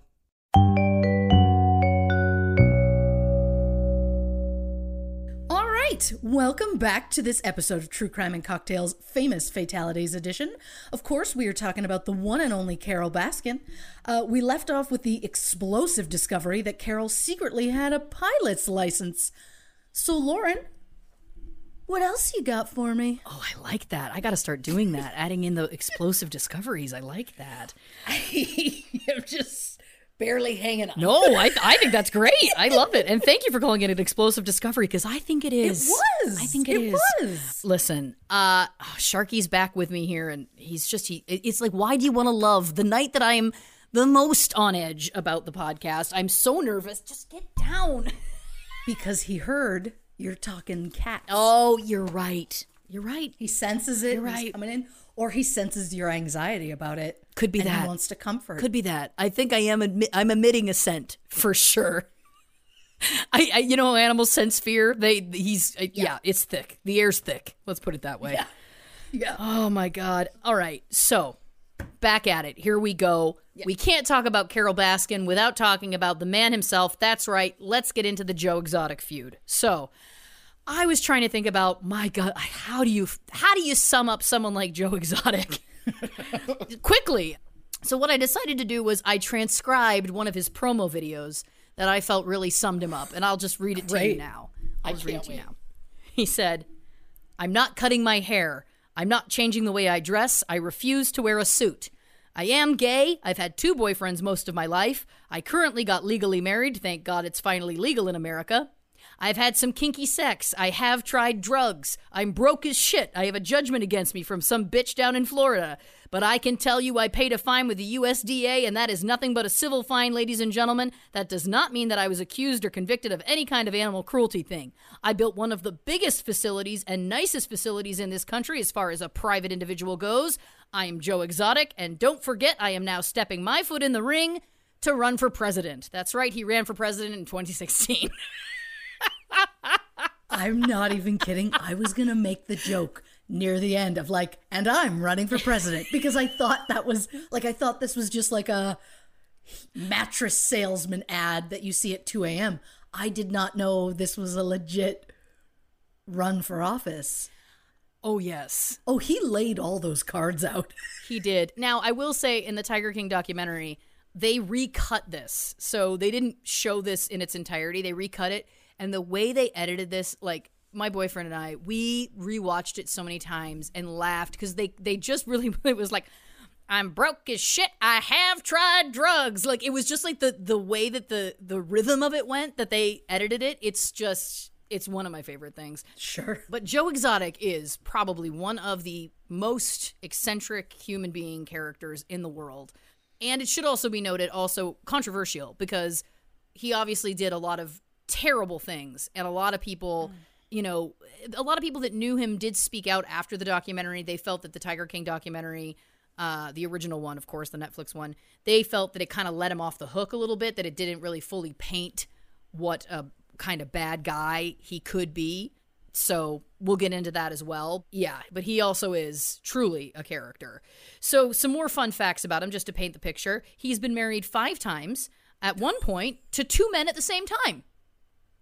Yeah. Okay. But wait, I thought he said he only had 2 boyfriends. At the time of the video, I think he maybe only had 2 boyfriends at that time. I'm not 100% sure how that works, actually. That's a great question. Maybe he meant 2 boyfriends, and then that doesn't include the husbands, maybe?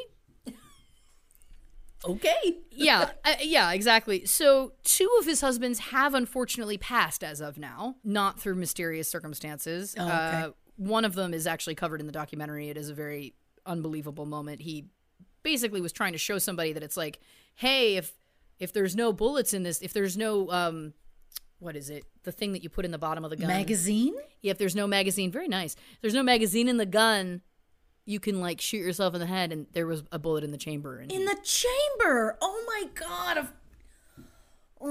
I don't even know guns, and I know that. Yeah. You know? But that was one of the 3 of his husbands, he was one of the 3, did identify as straight, but Joe had a lot of drugs and was very charming. And so many of them talked about how that was kind of it. And there was also some discrepancy depending on the interview that you watched about how much of a sexual relationship they did or didn't have with him. But the 2 gentlemen that he was married to at the same time, they did both identify as straight, certainly before being with Joe. Yeah. So it's a wild ride, that documentary. Here's something. He worked as a police chief basically right out of high school. It was a very, very small town. And he did that job for a few years, but then he got into a car accident, which he claimed was a suicide attempt. But it also, like, to me, I was like, was it a suicide attempt, or were you just like drunk driving on the job or something, like, or high or something? I don't know. But so anyway, he got into this car accident and he left that job. And that was when he really got into exotic animals. He first opened a pet store, And then he kind of got into this much larger scale thing, opening his own zoo. Now, there are differing stories about the car accident. He claims he doesn't remember anything about it. Sometimes he does, sometimes he doesn't. He does have a knee brace and walks with a cane in the documentary, which I assume is connected to that car accident. But again, he didn't outwardly say that. But yeah. So he's got this zoo of exotic animals. He's got everything under the sun. He's got a lot. And it's, again, a private zoo, for lack of a better term. One of his workers, now this is in the original documentary, Saf got his arm ripped off by a tiger, to which Joe Exotic says on camera, "I will never recover from this financially." This is literally like in the chaos. The documentary crew was there, so there is footage of this. It's very disturbing, very disturbing. But what's even sadder is that Saf was such a loyal employee that they didn't sue. Oh, yeah. my God. Yeah. Another example, of course, he would, and they talk a lot too about he would find people, and people would kind of like commend him, because he would find people that were down on their luck, people who had done jail time or were having a hard time kind of getting a job because of past drug or alcohol problems, and he would kind of bring them in. But then on the other side of it, it was like, he would do that because then these people would become dependent on him for things like money and drugs, etc. And then he would kind of be able to get them to do whatever he wanted them to do. So again, it kind of paints this picture where on one side it kind of looks like, oh, he's just this like quirky weirdo. But then on the other side, it's like, no, he actually was kind of using these people. And again, when someone, a human being that works for him, literally gets their arm ripped off, and then he's on camera, within the hour saying, "I will never financially recover from this." Not the best.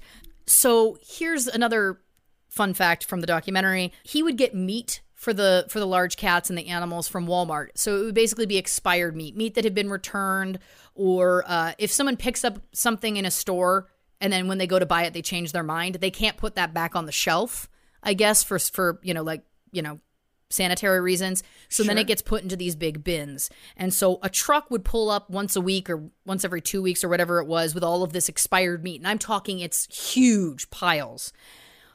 But he expected the employees to eat from it first. So the employees who lived on the land of the zoo, each in these kind of dilapidated little trailers, for lack of a better term, they would go through and take the meat that they would want to eat. And then the rest of it would go to the animals, except for the meat that got pulled that went to the restaurant that was located in the zoo. Oh, my God. Yeah. Yeah. Oh, I thought I was sick before. Yeah, well, and yeah. So, again, it's like the more you kind of unpeel, he's not the greatest. So, on top of the zoo, one of his big money makers was this cub petting business. So basically, he would take tiger cubs to malls, and people would come and pay to pet them and get their pictures taken with them. But obviously, this is like a super controversial practice because, well, for a lot of reasons. But to kind of break it down, tiger cubs, in order to do this, have to be taken from their mother literally the moment they're born. If they stay any longer, it becomes very difficult to kind of like tame them. So there's scenes in the documentary too where like Joe Exotic has like a little like playpen in his house, and it's like full of tiger cubs, and he's like getting mad at them because they're like crying or something. And it's like, dude, like you ripped them away from their mother. I don't really have much sympathy for you, But the other thing to note, and this is important, is that they grow super fast. So there's a very, very small window of where they're big enough to do this and when they're also too big. Because once they get to a certain point, they're too big and they're not usable anymore. So a big question has been with him and with other people that have done this practice over the years is how, if you're constantly running these events that constantly have tons of little tiger cubs, where are the adult tigers? Because statistically, if you start to do the math, you would have hundreds and hundreds and hundreds, right? And he has a lot of them, but it just starts to feel like, do you have all of them? Is he trading them illegally? Is he selling them illegally? Is he killing them? There's another gentleman who's featured in the documentary, Doc Antle, who is one of his big competitors. He was also in the, you'll love this, he was an animal handler that Britney Spears used in her I'm a Slave for You VMAs performance. You can actually see him. Snake? Yeah, you can see him in the back of the performance. He's the animal handler in there. There was rumors that Doc Antle had a crematorium where when the tiger cubs got to a certain size, he would just kill them because it wouldn't make sense. They're very, very expensive. It's very expensive to keep large tigers, adult tigers, and, requires a lot of space, time, money, all of the above. That has never been proven, by the way, and Doc Antle, of course, completely denies it, but it's important to note. So Joe would do these things quite often. He'd go on the road. He had like a big van. He also tried to do shows that would involve magic, but he wasn't very good at magic. So then he tried to like align himself with a magician. And then there was this one magician. This isn't even in my notes, but this one magician was like, he didn't seem like a good guy. So I stopped like doing my thing with him. Like it was just and he was of course very flashy. Like, he would dress kind of flamboyantly and stuff like that. And so he put on quite a show. But this is where Carole Baskin comes into the mix. So she was trying to get cub petting shut down in general and went after Joe Exotic specifically because he was becoming quite well known for doing this. To retaliate, now it should be noted, and this again we'll get into later, she changed the name of their business from Wildlife on Easy Street to Big Cat Rescue. And they had this specific logo that said Big Cat Rescue with a big cat on it. And so to retaliate against her going after him, Joe starts to use this logo when advertising his own events. It's literally Carole Baskin's logo and name of her thing. It's Big Cat Rescue. He just puts it on the flyers and everything to advertise his own events as a way of it's just basically a fuck you to Carole. Yeah. So she sues him for copyright infringement and obviously wins because it's just blatant. So in 2013, he was ordered to pay her $1 million, which completely bankrupted him. It just made him destitute. She also at the time filed a subsequent lawsuit claiming he illegally transferred his land to his mother's name in 2016. An ex-boyfriend of Carole's, who she dated after Dawn went missing, says that Carole is extremely smart, and his quote was, "She is very good at court." Apparently, she researches everything herself. She represents herself, and she wins consistently. He said her record is 20-0. Like, she's just... Wow. She takes a page from our books, I guess. She just teaches herself and goes in there and always wins. Shit, I didn't want to respect her at all. But this is the thing, right? And this is what's interesting, I think, again, about Carole. And again, we'll get into all of it, but it is interesting because she came from this very, troubling start. She had these terrible things happen to her. It does feel like she's someone who basically was like, I have to do anything to get ahead and take care of myself. And in some ways, it's like, wow, like, good for you. Like, you really, like, you did it. And then in other ways, it's like, you're a psychopath. You know what I mean? Yeah. Independent and badass woman, but... bad shit. Yeah, potential murderer and, yeah. Yeah, not the best. Yeah. So Joe Exotic becomes completely obsessed with Carole Baskin. He has this internet TV show that he does literally every single day, and most of it was just devoted to smearing her. So he called her a bitch all the time. He would do all these crazy things. He dressed up a blow-up doll to look like her and then shot it in the head. He hung an effigy of her. Like, he dressed up a mannequin like her. He hung it. He had someone fill her mailbox with snakes on her birthday. On her birthday. Yeah. Amazing. Yeah. He somehow claimed to get a hold of her diary and would read that in episodes. I don't know whether it was or it wasn't. I couldn't really confirm how he knew it was hers or got it or if it was, whatever. Long story short, he's completely obsessed with her. So he finds out at this point. So at this point, we're in like 2013, 2016, that range, right? Yeah. But he finds out at that point about Dawn's disappearance. And so he kind of starts to dig into that. And he starts publicly accusing Carole of murdering Dawn and saying she put Dawn in a giant meat grinder and fed him to the tigers. And he even writes a song called Here Kitty Kitty. And for that song, he has a Carole Baskin lookalike. And in the video, it's her feeding like, she has like a platter of raw meats with a very non-realistic kind of like mannequin head.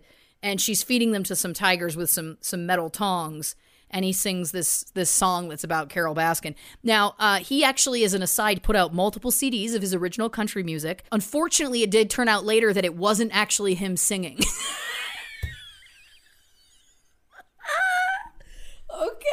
Okay.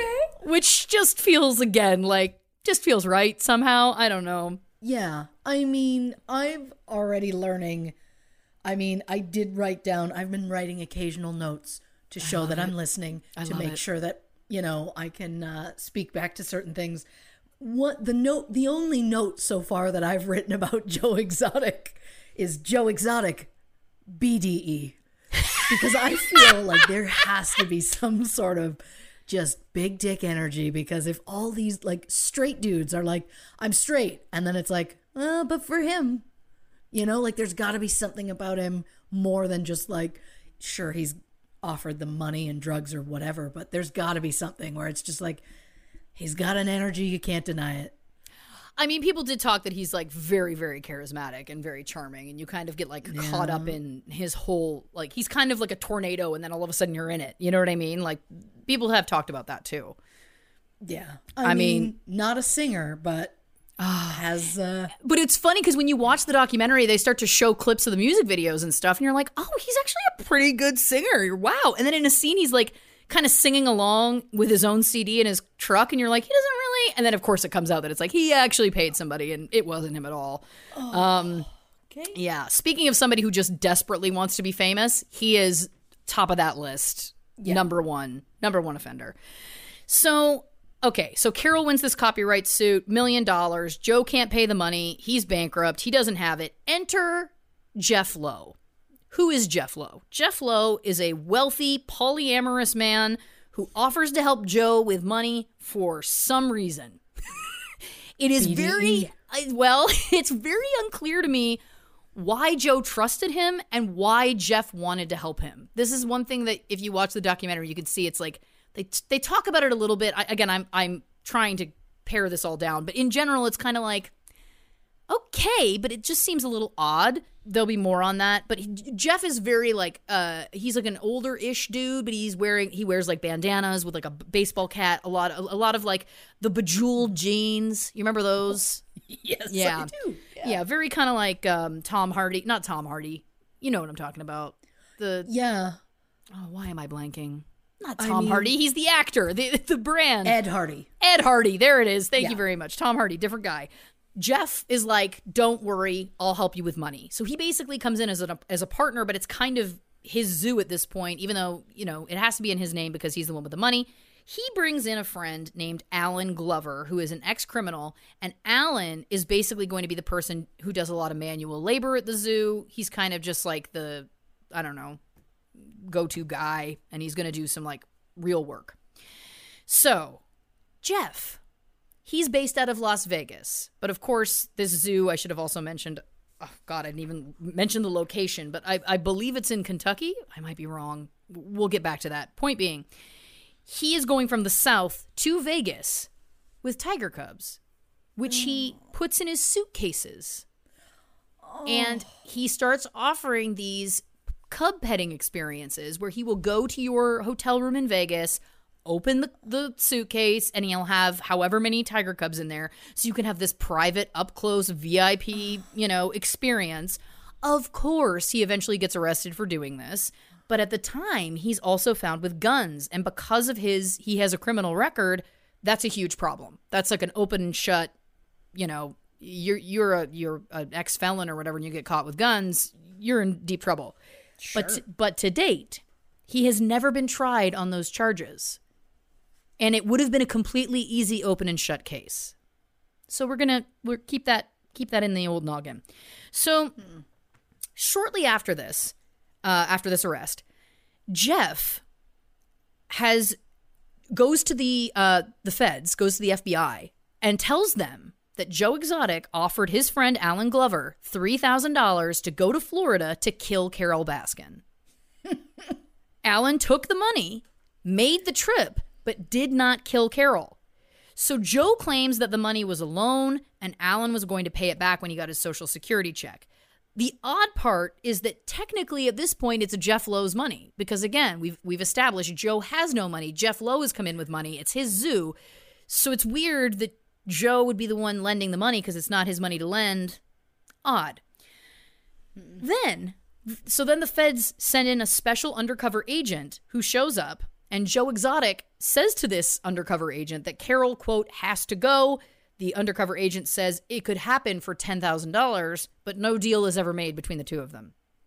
Somehow, that is enough, and Joe Exotic gets arrested on murder for hire charges, as well as many animal cruelty charges, 21 charges in total, 19 of which were wildlife charges.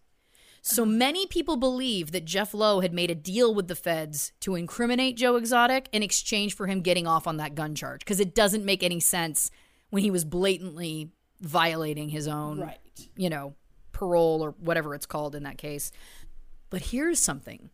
Recently, people have suggested that maybe Jeff Lowe and Carole Baskin knew each other prior to all of this and that they colluded together to try and take Joe Exotic down. And that is why he approached Joe in the first place. Because, again, it seems like odd. Like, it was like, how did they meet and why? And why was he all of a sudden interested in helping him? No one can find any trace of Carole Baskin's first husband, Michael Murdoch. And you tell me if you think they look a lot alike. Someone's doing a reveal! Oh, I'm so proud. Oh, my God. I mean, I think they're pretty similar. That is... Right? Okay. And also you'll love that I couldn't get my color cartridge to work, but it's fine. So this is... if I can print in black and white, so can you. I felt like it made it okay. So this here is Michael Murdoch. Of course, we will post this on True Crime and Cocktails and on the website, truecrimeandcocktails.com. So this is Michael Murdoch. This is Jeff Lowe. Obviously, Michael Murdoch, this is an older photo because, we can't find anything about him anywhere. And they got divorced in 1984, I think it was. So, or around that time. So this would have been taken sometime prior to then. And this picture of Jeff Lowe would have been taken, 2013, 16, somewhere in there. So, I mean, it's not impossible. It's the nose for me. Yeah. Yeah. And the mouth? I mean. Yeah. So this got brought up apparently to Jeff Lowe during a Reddit AMA, an Ask Me Anything recently. Mm-hmm. And Jeff Lowe said, and this is a quote, "Carole is not my type. If I was stuck on a deserted island with her, I would fuck a coconut." Classy gentleman. Amazing. But it's but he also didn't say no. Exactly. And also, no one was asking that. People were just saying, asking, would you rather fuck Carole or a coconut? I hope somebody does, because that's the most random thing. I would have asked him how he likes the taste of potatoes. Yeah. Going Good back call. to your first Good thing. call. Absolutely. So in the court case against Joe Exotic, something that was interesting was the prosecution presented the animal cruelty charges first. And apparently that's typically very rare. Usually in cases where you're tried against many different things, the case that's the most serious charge would go first. They would try and argue that first. But there's speculation that because they didn't really have much of a case against him in the murder for hire charges, that they wanted to start with the animal abuse charges to paint him in a really bad light, so then it could sway the jury to convict him on the murder for hire charge, which they did. It worked, because what they came up with was they actually were able to exhume 5 bodies of tigers that they were able to do autopsies on, and it was shown that these were completely healthy tigers that had been killed only to make space in the zoo and for money reasons, not because they were sick or dying. Joe Exotic claims that he only ever killed, euthanized tigers that were sick or dying, but that is not the case. And other people who have worked for him have come forward since then saying that they did witness Joe killing animals, that he would just like shoot them in the face or shoot them in the head or whatever. And one of the people that worked for him was a gentleman named Eric Cowie.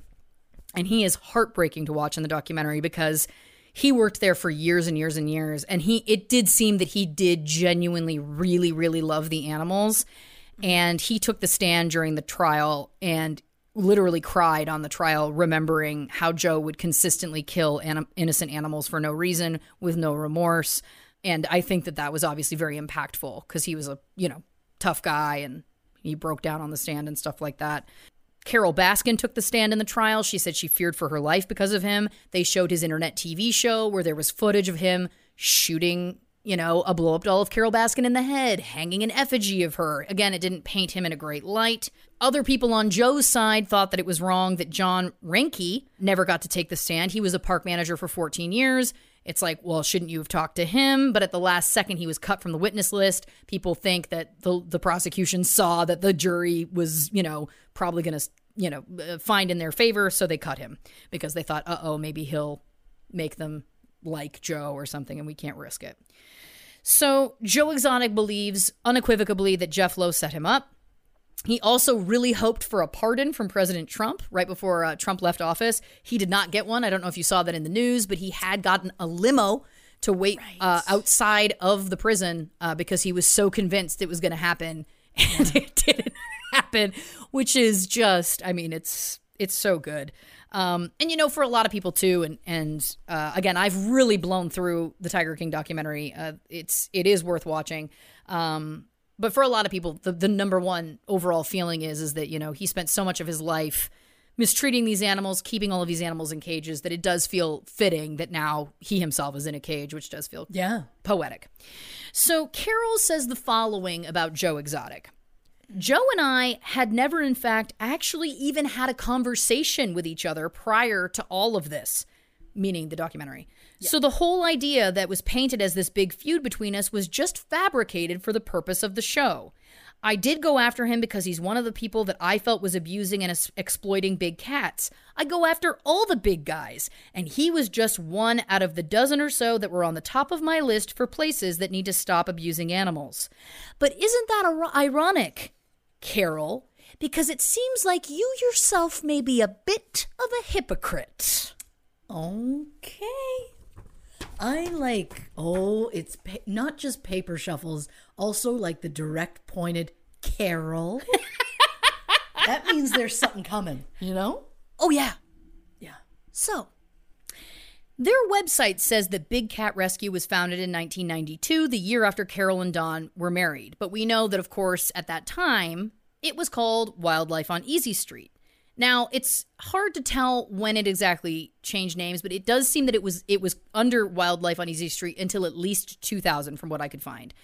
We also know that at that point, Carole was doing the exact same thing that she came after Joe for. She was breeding and selling big cats. There is even a video of her doing a step-by-step tutorial about how to take the cubs from their mothers at birth, how it's not cruel, and all this bullshit. In 1998, Dateline visited Wildlife on Easy Street. Again, this is a year after Dawn went missing. And she was offering a bed and breakfast experience, and it was bed and breakfast with a twist. And it was this experience where you could go and stay in a cabin that was in an enclosure, and you would be in there with animals. But the animals in there, they went on to say, it was only the smaller, declawed ones. Oh. So if this woman is trying to make it sound like she is this completely, for the animals, altruistic activist, that is absolute bullshit.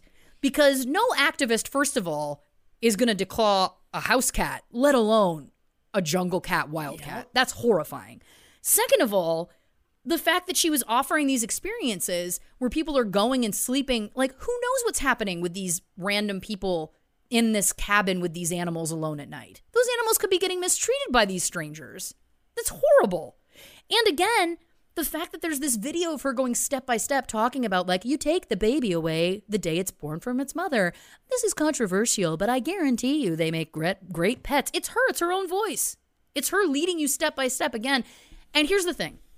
If at any point she had come out and said, I used to do this too, and I realized the error of my ways, and now I'm devoting my life to stopping other people from doing it, I can have at least some respect for that. But she doesn't. And she makes it sound like when she talks about it, you know, because she and Dawn got a large amount of animals that they, quote, saved from a fur farm, lynxes and some other cats.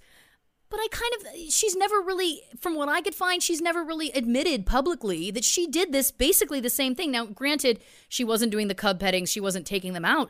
But I think paying $75 a night to spend the night in a cabin with 2 cougar cubs loose, I don't agree with. Personally, I don't think that makes you a good animal activist. It's unclear whether there was an employee in there with you for the night. It didn't get into it in anything that I could find out, but it didn't appear that there was. At the time, the USDA said that Carole had violated the Animal Welfare Act, that the animals' water bowls and enclosures were not kept clean enough. There's also, of course, the declawing of large cats. There's also allowing them to be used in this way. And, of course, also on top of the sleepover experience, she was also offering just letting people go in and handle and pet, again, the small cats that have been declawed. And when I say cats, I do mean still like cougars, big wild cats.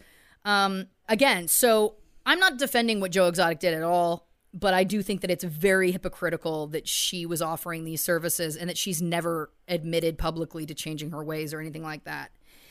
So in 2000... Wildlife on Easy Street applied to the Association of Zoos and Aquariums for accreditation as a certified related facility. The application was denied in March 2001 for various reasons, including concerns about the amount of visitor contact with the cats, lack of any trained zoological professionals on staff, insufficient formal veterinary programs, and unfinished perimeter fencing. Big Cat Rescue ceased physical encounters of any kind between the public and cats housed there in 2003. So this went on, again, now I understand that it was 2013 when she started going on her crusade to stop Joe Exotic. I get that people can change and grow in a decade. Sure. Great. To me, it's just odd, again, that you were engaging in that exact same behavior and that she's never said, I used to do the same thing, or I did things that were just as bad and I've changed my ways. To me, that's shady. So, but I think that that's why they changed their name from Wildlife on Easy Street to Big Cat Rescue. I think it was because she was trying to rebrand as being this sanctuary, this rescue place. She was definitely pushing the narrative that, she's a sanctuary, that she hopes one day she's out of business because she hopes that no one will be keeping big cats, in these ways so that they'll never have to be a rescue to help them. Right. But let me tell you a little bit more about their company names. It's never before revealed information. I love it so much.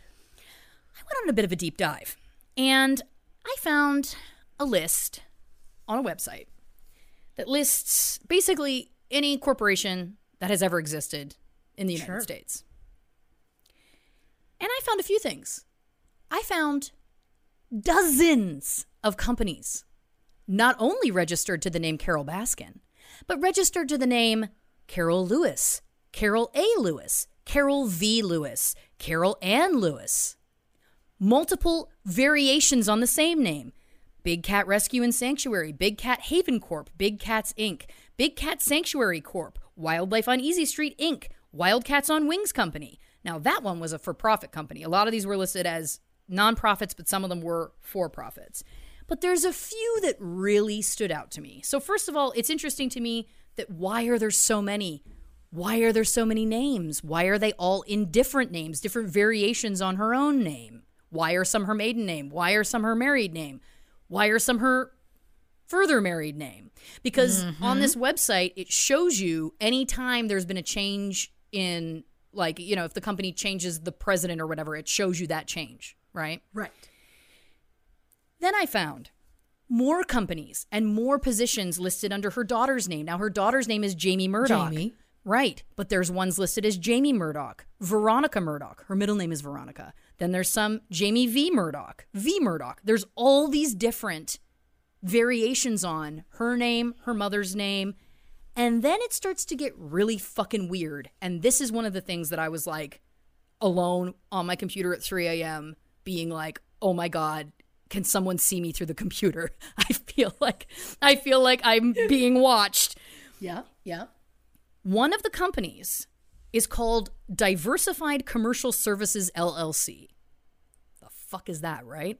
Sure. Let me tell you a little bit about it. It is registered to Carole and her mother Mary in July 1998. That is almost exactly a year after Dawn went missing, to a P.O. box in Nevada. What business are you starting from a P.O. box in Nevada with your mom? Because what that sounds like to me is a place to hide money. That's what that sounds like to me. Yeah. Right? And the expiration date on that company, 2498. That's when they listed the expiration date. So that was bought for 400 years or 500 years or whatever it is. What? So that company has since been dissolved at some point, but there are other branches of it. One is in Tampa, of course, where she lives, but I can't find out what it is. There's nowhere on the internet listing like what this company does. The Better Business Bureau has a listing for that name, but I can't tell if it's the same business or not because it's located in North Carolina, and on its logo it says for all your commercial property needs. And the people that are listed associated with the company are completely different people. So either this is a legitimate company because Dawn was into real estate and commercial properties potentially, and she was into that as well. Maybe she started this company and they all opened all these different branches. But it feels very strange to me that out of nowhere, a year after her husband's disappearance, she would open a company with her mother in Nevada when she was living in Florida. There's other ones like Carole A. Lewis, apparently, Trivest Investments, Inc. What is that? And again, some of these are nonprofits, but the ones I'm listing now are obviously for-profit companies. And some of them are domestic LLCs, but then some of them are foreign LLCs. So, for example, the Trivest Investments, Inc., that was started in 1988. So that's prior to her marrying Don Lewis. But that lists Carole A. Lewis as the president. It lists Veronica Murdoch as the treasurer and Veronica Murdoch as the secretary.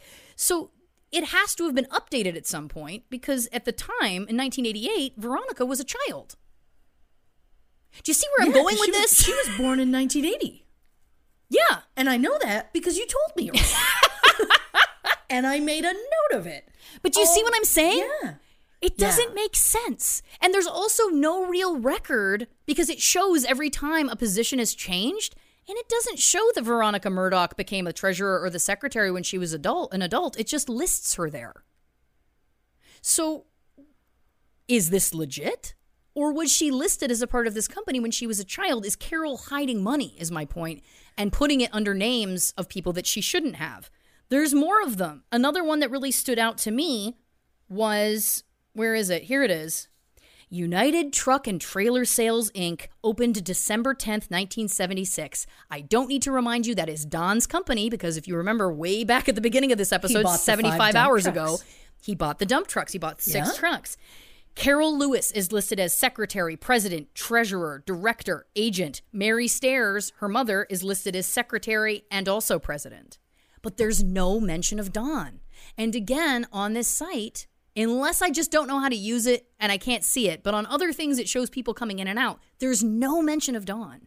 And again, why is it that on that one she's listed as Carole Lewis, but then on other ones she's listed as Carole Baskin? And Carole Baskin was a name that didn't exist at the time.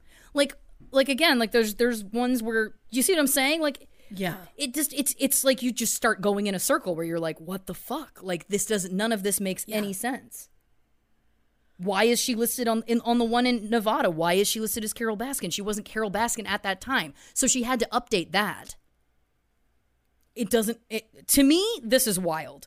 And I also looked up Joe Exotic because I was like, he's a guy. Now, granted, I looked up, he could be putting things into multiple people's names. And he's had so many last names. He's taken the last names of virtually all of his husbands at different points. So I tried combinations of so many of the last names I know he's had. And I could only find 2 companies listed to him. The one was the zoo. And then the other one was like a nonprofit that it seemed like he had started. Completely reasonable. Completely reasonable. And he's somebody that I expected to see like, oh, does he have all these shell companies or whatever?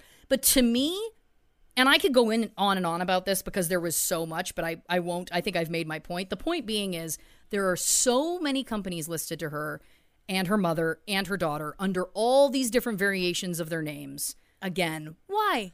This is feeling very Murder on Middle Beach. Jeffrey Hamburg had so many different companies that he was associated with, and sometimes it had his middle initial, sometimes it didn't, sometimes it would have a full name. So, yeah. And that was very clearly just like he was making shell corporations for some money laundering. So, and I think that's what this is. She 100%. could be shuffling money around to different places. To me, starting a random business a year after Dawn went missing with her mother out of a Nevada post office box, there's just no way that that's not shady. Yeah. And like, where's her mother from? Her mother's in Florida? As far as I know. So then, like, you have no business in Vegas. I mean, it's also, listen, and who knows, maybe it's possible that her mother had moved to Las Vegas. It's possible that it could all be legit. Let me make that clear. But it does seem odd to me that then there's also so many companies that are listed with those variations on the same name. Do you know what I mean? And a lot of them are nonprofits, but some of them aren't. And it's like, again, like I read them all to you before. And there's like 1, 2, 3, 4, 5, 6, 7, 8, 9, 10, 11, 12, 13 that I counted, 14 if you include another one that was just Jamie Murdoch on her own. That's not normal. It's not normal. No. It's not normal. And when they're all variations on a theme other than the trucking one, which again, I'm like, how did you change it into your name? How is it in your name and your mother's name? Because I bet you any money, if we could somehow go back, it was probably in Dawn's name and Anne's name, is what I would put my money on at some point. Well, yeah. Anyway, so that was my other, like, those were my two big reveals. The pilot license, which I think is crazy because there's so much implication that he died getting pushed out of a plane potentially. Thus, if she was able to fly a plane, that's a huge detail. And also her forming all of these companies. It just feels, again, super shady. And it's also expensive to open a company, a corporation. I don't know how much it is. Well, actually, that's not true. Earlier, I was talking about when she did it for a friend. Her friend wanted to open that nonprofit, and it was $700. I know that, and that was for a nonprofit. I know that if you start your own company for for-profit, I think it's a few grand now, anyway. But the point being is that it's also like she's spending all this money to open all these companies. Clearly, she's trying to either move around or hide or whatever large sums of money. And it should also be noted that there was a lot of discrepancy about just how much money Don was worth at the time of his disappearance, but the closest number was $7 million. So that's a fair chunk of money to get to move around. Yeah. Because she did end up with the majority of it. She ended up with about 90% of it. I mean, yeah. So, okay. A few more things. We got a few more things to get through. There is one more big reveal, but there's still a lot. There's still a lot. I love that I was like, there's not that much. There is. Okay.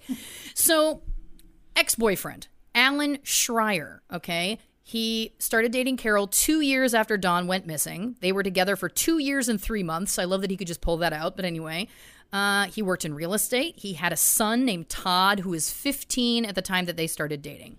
Alan met Carole on Match.com. Apparently, her opener to him when they started chatting was, buy People magazine this week. I'm in it. Then you'll know I'm real. There was a story about her that week. It was about the B&B, where you could come and spend the night with the Wildcats. Right. Apparently, he was into it. So they started dating. Alan says, as I referenced earlier, she is the smartest person that he has ever met, that she's very good at court, that she would just read, represent herself. She had a great record. He moved in with her, and his son Todd lived with them as well. Todd said that Carole is cold, distant, and does not like people. The rules in her house were extreme. He was never allowed to have friends over. He wasn't even allowed access to the whole house. She wouldn't speak to him at all. And eventually, he got so upset about this that he moved out to live with his grandmother. Alan corroborates this completely. I saw interviews with each of them individually. They weren't in the same room. He said Carole did not like his son or people in general, that he would not talk to Todd at all, and that he would not let Todd on their side of the house. Forgive me, but as a mother, there she is. If I'm a single parent and I have one child, multiple children, doesn't matter. I'm a mother in some way. And I start seeing someone and they're like, hate your child. I won't speak to them. They can't be over on our side of the house. I'd be like, well, my loyalty is to my child over getting laid. So bye. Well, I think much like you, the BDE of Joe Exotic, I think we got some BVE when it comes to Carole Baskin, because she apparently also, I thought the exact same thing. I was like, if she was that terrible to your son, why did you stay with her for over 2 years? I agree. But again, does she have one of these very charming, I mean, again, a lot of sociopaths, not that we're painting her with that brush yet, who knows, but it's not uncommon for, well, but right, like it's not uncommon for them to be extremely charismatic and charming, although it sounds like she wasn't to most people, because a lot of people talked about how she was very cold and seemed to hate most people. It should also be noted that at that same time, Carole's own daughter, Jamie, was 18. But Alan said that it was a very strange relationship. He said that Jamie lived on the sanctuary and that Carole's house was about 3 miles away, and that he felt their relationship was very distant, lacked emotion, and lacked empathy. And I thought that was a very interesting description, especially when it's like, I know that 18, you're technically an adult, but also like a lot of 18-year-olds, a lot of 18-year-olds are still living at home. I thought it was interesting that she was living on the sanctuary, and it's like, so were you working there by choice, or was that kind of expected of you? Like, what does that look like? Again, so then Alan was asked, well, how did Carole present Don disappearing to you? And he said, well, she said that Don would dumpster dive, not know where he was for large periods of time, would carry large amounts of money around. Carole said she thought he owed someone money and they took him out, and I believed her. Then he said, originally I was 99.9% sure she didn't kill Don, but now because of the forged will, I think it's 50-50. I was like, that's a big shift. So that's Alan, the ex-boyfriend. His son Todd, when asked, said, and I quote, I don't think she's a killer, just a bitch. Oh, I like Todd. Oh, yeah. Listen, Todd had a lot of anger in him, you could tell. It should also be noted, of course, where did she get this last name Baskin that we all know and love? Yeah. Well, she met her current husband, Howard Baskin, November 1st, 2002. They were married November 1st, 2004. His number one goal in life, he said, is to make her happy. There's a bunch of wedding photos, which I would like to post if we can in the case file and whatnot. I should have printed one out. I forgot.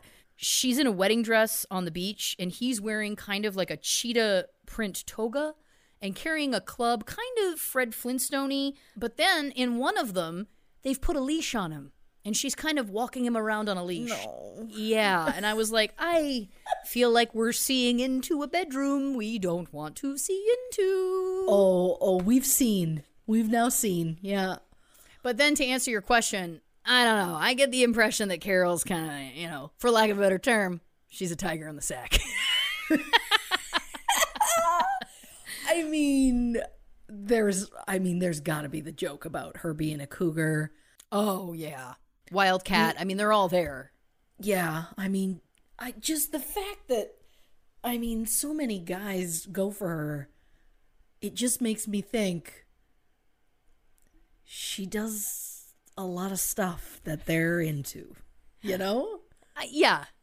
This leash business is... I'm going to say that she probably is on the more open-minded end of the spectrum, it would appear. Yes. Great. Good for you. Yeah, good for you. We're not judging her for that. We're judging her for the death. Oh yeah, the murders and the forgeries. Yeah. And the mistreating of animals. And all of the weird companies and yeah. There's lots to judge. Weird sex stuff? No. Weird companies? Yes. That's our judgment level. But I think what you, to clarify, I think what you're kind of like zeroing in on, which I don't blame you for, is What is it about this woman that if a man is seeing his son mistreated by this woman to the point she will not speak to him, she's mistreating him, she has a very odd disappearance of her last husband, but he still stays for over 2 years. What you're honing in on is like, there's got to be a reason. Like, what is it about this woman who everyone describes as cold? Yes. Yeah, I assume she's cold to, like, anybody she's not into. That's what it kind of sounds like from most people. Yeah. Yeah. All right, we're moving on to a name you've heard earlier that I said, put it in the old noggin, and that name is Kenny Farr. Now, to refresh you, he was the handyman that worked for Carole and Don, building cages, tending the enclosures. He worked with them for many years. They were very, very close. His wife, Trish, well, his wife at the time, they are now split, but she said that at the time, when Don was still alive, he was working 7 days a week. Kenny was always with Carole and Don. In the original Tiger King documentary, Kenny said Carole would have lost absolutely everything in a divorce. He said Don was worth $20 million, even though he wasn't worth more than about $7 million. He said Don would bury cash and gold bars. He said that Don told Kenny, if I can pull this off, it will be the slickest thing I've ever done in my life. That was apparently the last thing he ever said to Kenny. Now, just a reminder, setting up the illusion that he was trying to run away to Costa Rica or fake his own death, etc. This story could fit in with that, right? Sure. And why that matters is this. New information has come out that shortly after Don went missing, Carole sold a lot of income properties to Kenny for under market value. Kenny's ex-wife, Trish, says that 1 month to the day after Don disappeared, Carole gave Kenny 3 properties. Now, these were income properties, so it was bits of land where people were living on them in trailers and that kind of thing and had to pay rent or like, you know, whatever. So all of them had homes on them. She charged him $3,000 per property. It worked out to being $9,080 specifically. Why is this relevant? Because anything under $10,000 doesn't have to be traced. That is $20 less than 10 grand. This is a woman, again, who's very smart. She does her reading. So the land was all valued at $150,000, and she sold it for just under 10. 4 days later, after that, she gave him 3 more properties. This is Kenny the handyman. I want to remind you of this, okay? So Trish, Kenny's wife at the time, did not give any of this information to the police until 2 to 3 years later because at the time of all of this, she says Kenny was very abusive and that she feared for her own safety and the safety of her children, so she stayed quiet. But then once they finally split, she was like, here's the tea. Sure. And it is, the one thing that is a fact is Kenny was eventually convicted of domestic battery. He threatened Trish with firearms in front of the children. And that is when she got out of the relationship and told police all of this info. And buckle up because there's a lot to come. So like I said, Kenny worked 7 days a week. He was never at home. So she specifically remembers Saturday, August 17th, 1997, because he was home. So it sticks out in her mind because it was weird that he was home in the day, right? Sure. He got a page. He ran to the phone, and then someone pulled up outside, and Kenny leaves in a car with this person. She said he was in a panic to get out of the house. This was 2 days before Don was officially reported missing. So Kenny comes home that night around 11 or 12 at night with one of Don's vans. He says to Trish, help me with these. They go outside. He opens the back of the van, pulls up a blanket, and there is a pile of guns. She said guns on guns on guns, all different kinds of guns. And he was like, let's get these into the house. She's concerned. She's like, wait a second, what's going on? This is Don's van. These are obviously Don's guns. He said, listen, Don's gone. No one knows where he's at. And I don't want you talking to anybody about this. This is 2 days before he's reported missing. Kenny then goes on to tell her that their phones could be tapped. So don't talk to anyone about Don. And he would refuse to tell her anything else.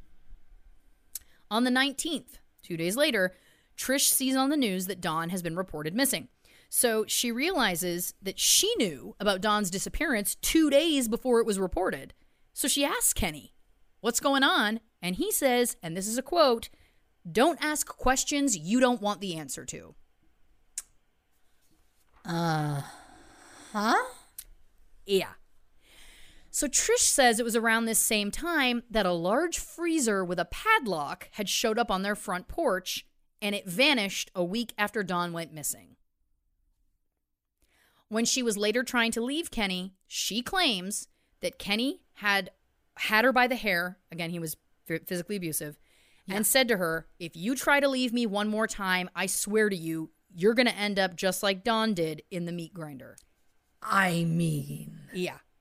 Trish says that they had two like meat plant, large meat grinders, obviously to grind up, I'm sure big cow parts and stuff like that to feed to the cats. She said it was huge. It had to be pulled around by a golf cart. It was big. It should also be noted that when Carole was asked about the meat grinder theory at one point, she was like, "Oh, it's like this. It's so small. It's like it's pencil sharpener. It sits on my." She never admitted that they had these larger meat grinders. This woman, Trish, claims that yes, they did. And also, it's not like it would not be abnormal for them to have a meat grinder that large. It should also be noted that Trish says one of the meat grinders went to the Tampa Machinery auction the second week of September that year because she found the receipt in Kenny's pants. The auction only keeps its records for 7 years, so unfortunately it cannot be confirmed or denied that this happened. But in one of the documentaries I watched, they interviewed the man who runs the auction. He absolutely remembers Dawn. He said Dawn brought in stuff all the time, so it wouldn't be abnormal to see something come in from the sanctuary that was not weird. He called Dawn eccentric, strange, soft-spoken, and said he would trade anything he thought he could get money for. But then he also said his love of his animals and his love of his money were just too much for him to only disappear. I thought that was interesting, as somebody who kind of barely knew him, or only knew him in a business sense. So the 48 Hours documentary that I watched said they heard from Kenny in an email in which he said, "I have no idea why my ex-wife has come out with an outlandish lie. I cooperated with authorities at the time of Dawn's disappearance and took a polygraph. I had absolutely nothing to do with Dawn's disappearance or any knowledge of it." But let's keep in mind, he was given these money-making properties that were bringing in a lot of money. She sold them to him for basically nothing. Carole has said she loves Kenny, quote, "like a son," and I think he was the only employee that she kept after Dawn disappeared. After he disappeared, she fired absolutely everyone. She got rid of absolutely everything that was Dawn's. And then there was speculation that someone said, I don't know if this is true or not, that she never wanted to hear his name again. Spoken in the house.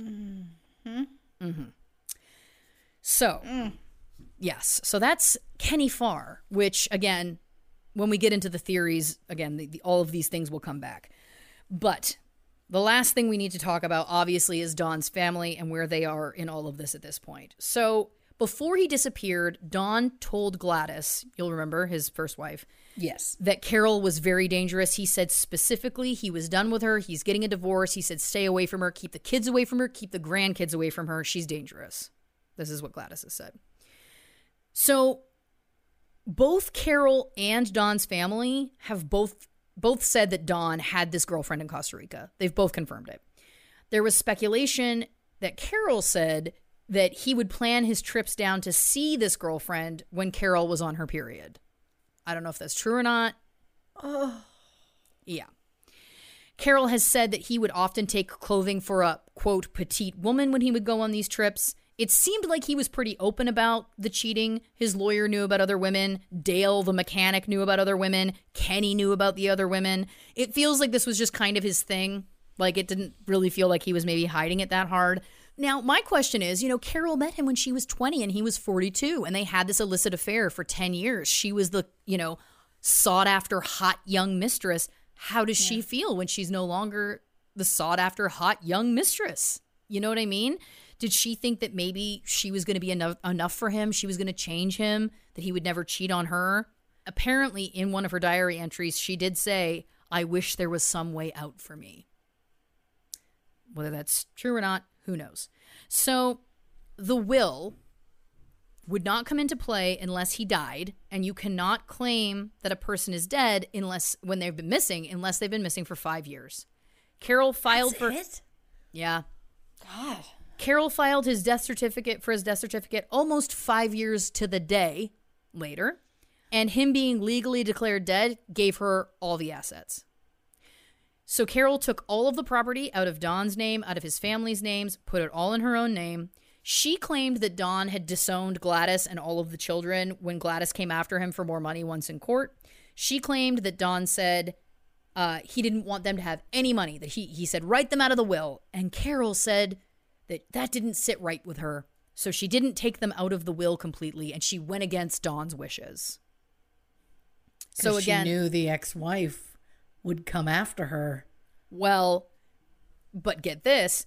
Then Don's family went public, starting to bring up their suspicions and concerns about his disappearance and trying to find them. Carole then said, I was going to give you guys 10%, but now I'm not. Huh? So in the end, his family did end up with about 10%, but Carole got everything else. And keeping in mind that he was worth around $7 million, and I think it was probably more because he was burying money in the ground. So if you could find it, you could probably keep it. That's a lot of money. I mean, 90% of that is a lot of money, obviously. We don't need to do the math. Don't put me on the spot. I'm doing my best here. You're doing great. Thank you so much. But then Don's family continued to do press. They continued to be public. And Carole apparently said, you need to stop or I will go after you for the money that you do have. And they apparently were so scared of her that they did drop out of the public eye for a while because, again, as you very astutely said very early in this episode, so everybody's just afraid of Carole? Yes, that is the case. So this is also something that is a fun tidbit. There was never a memorial or funeral for Don.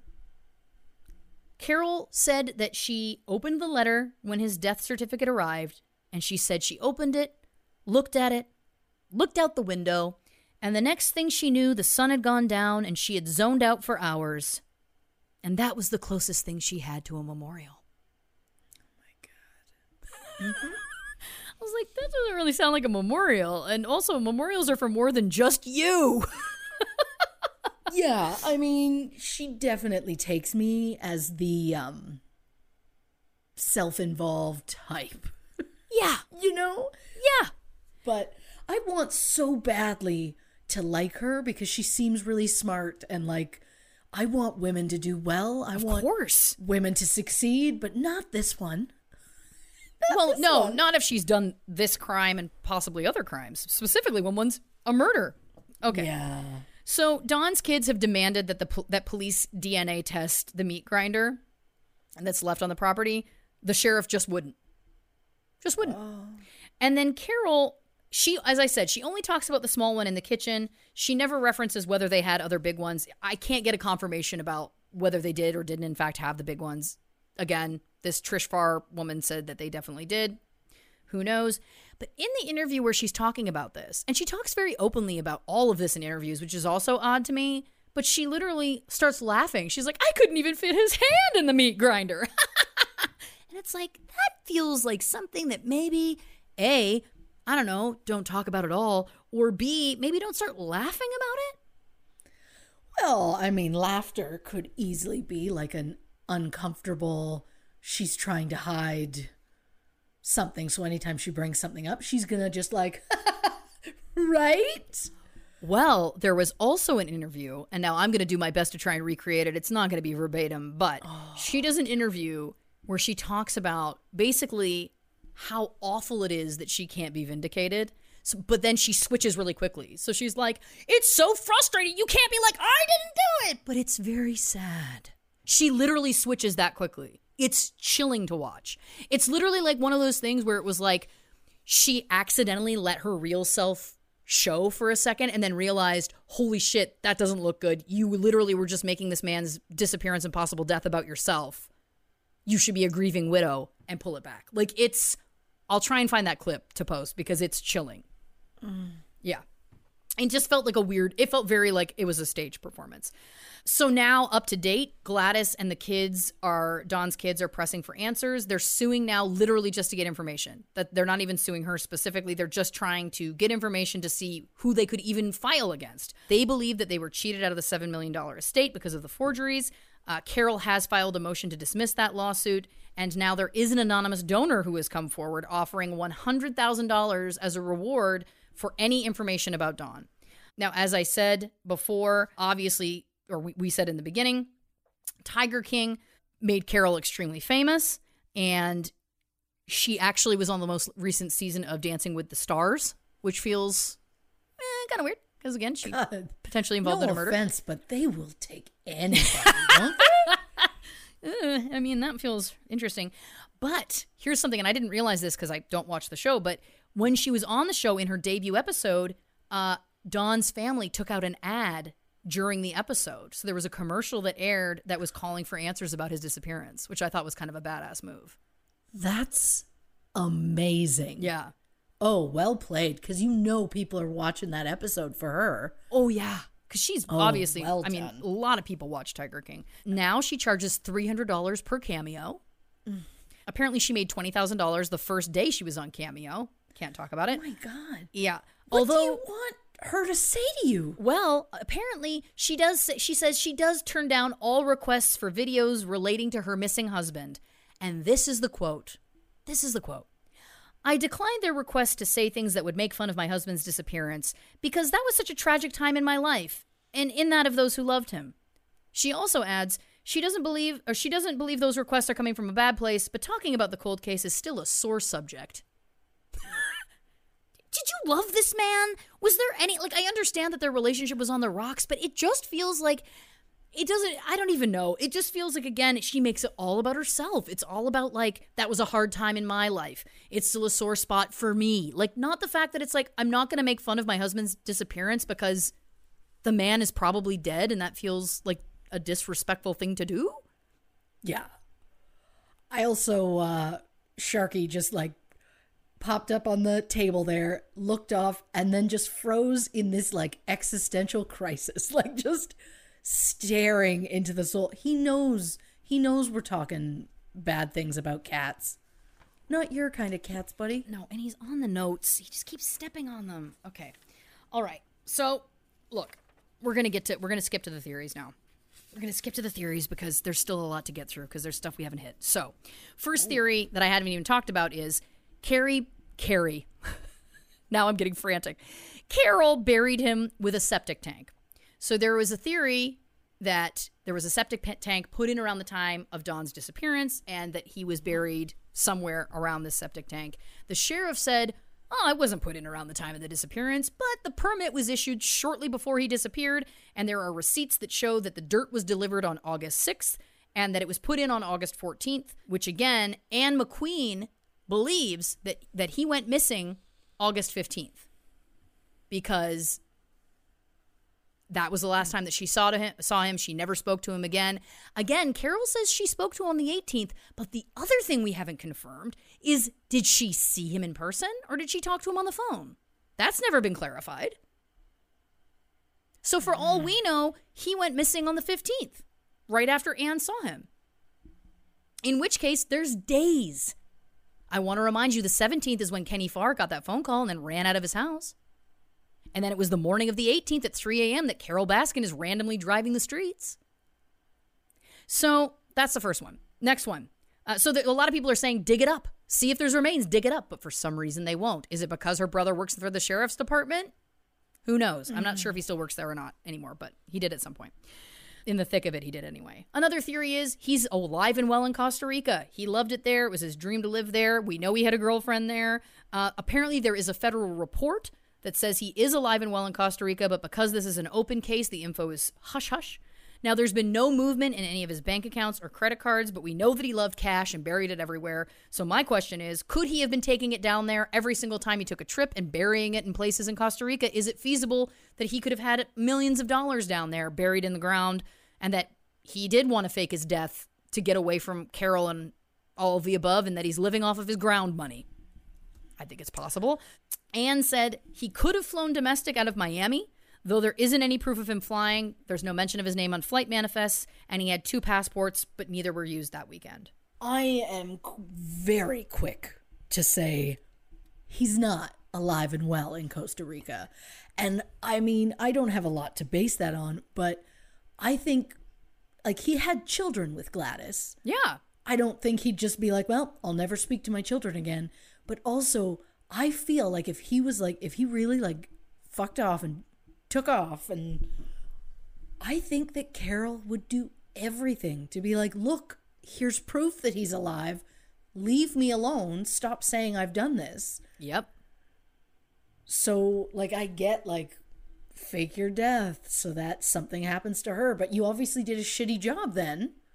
Right. Because they haven't pinned anything on her. So, yeah. This is another, is Tupac alive in the Mexico or the Caribbean or Cuba or wherever they said he was? And the answer is no, I don't think he's still alive. Right. So. Right. Well, then, of course, there's the plane crash theory. You know, Carole claimed he liked to fly illegally under the radar over the Gulf of Mexico. We also know he had a history of crashing, hadn't flown in years. My question is, isn't there a record of all of the planes that he owned? And couldn't we see if there's one that's not accounted for? That feels pretty... Doesn't that feel like the place to start? Anyway. Yeah, it does. Maybe it was a bad business deal. As I said, he fucked people out of their homes and made a lot of money doing it. Perhaps somebody just got angry about it and wanted him to go away. He had a criminal record. He had 21 misdemeanors and he had a felony for illegal environmental dumping. So this guy, you know, he wasn't afraid to break the law. He had a ton of guns, which I will remind you is also very illegal for a felon.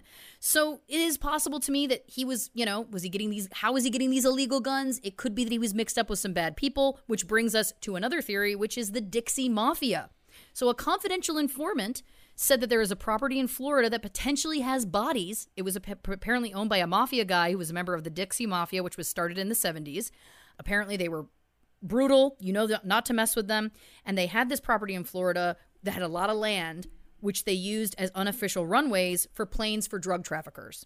So it was kind of in the middle of nowhere, a lot of land. And it could have been that something went wrong, a business deal, he got tied up with the wrong people.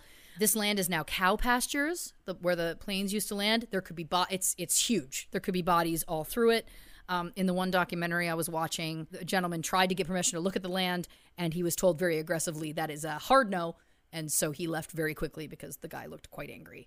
But is it possible that he got mixed up with the mafia, got taken out, and is buried there? Absolutely possible. Sure. The next one, and this is one that is really, really chilling, the lake house theory. Now, Trish Farr, Kenny's ex-wife, mentioned in an interview that there was a gator-infested lake that was never searched at the time of Dawn's disappearance. And it turns out Dawn owned a house on that lake. Apparently, it was very rural at the time. There was a few houses, but not a lot. And it was remote enough that she thinks you could make noise and you wouldn't be heard. And that there was so many gators in this water that you could throw a body in there and it would go. Now it's much more developed. There's a lot of houses and stuff like that on the lake. Carole sold the lake house in 1998, the year after he disappeared. So he hadn't been away that long. His house was a direct shot to the southwestern portion of the lake. So a search was started last year of the lake by a documentary crew for the first time. The lake had never been searched prior. They took a cadaver dog on a boat. The dog did alert multiple times. They repeated an hour later. The dog did it again. He alerted that he smelled something. This was 20 to 30 feet off the dock on the southwest side of the lake, again, near where Dawn's lake house was. So the documentary crew called the police and they said, "We've got this cadaver dog. This is what's going on." The police took it seriously. They sent detectives out. They sent divers out. They sent a boat out. It's the first time the lake again was searched in 23 years. The divers searched for 2 hours, but the water is extremely murky. And they had very little visibility underwater, so they said it was really hard. The hope was that they would find a tooth or a clothing fragment. But what they were looking, or the meat grinder. Did they take this giant meat grinder and dump it in the lake? Possible. But again, the hope of finding a tooth or a clothing fragment, which are very small when you're dealing with extremely murky water, it was not. Sure. It feels like that could be, you could search that lake. You're looking for a needle in a haystack. So as of now, nothing has been recovered from there. But I thought that was a very interesting theory as well.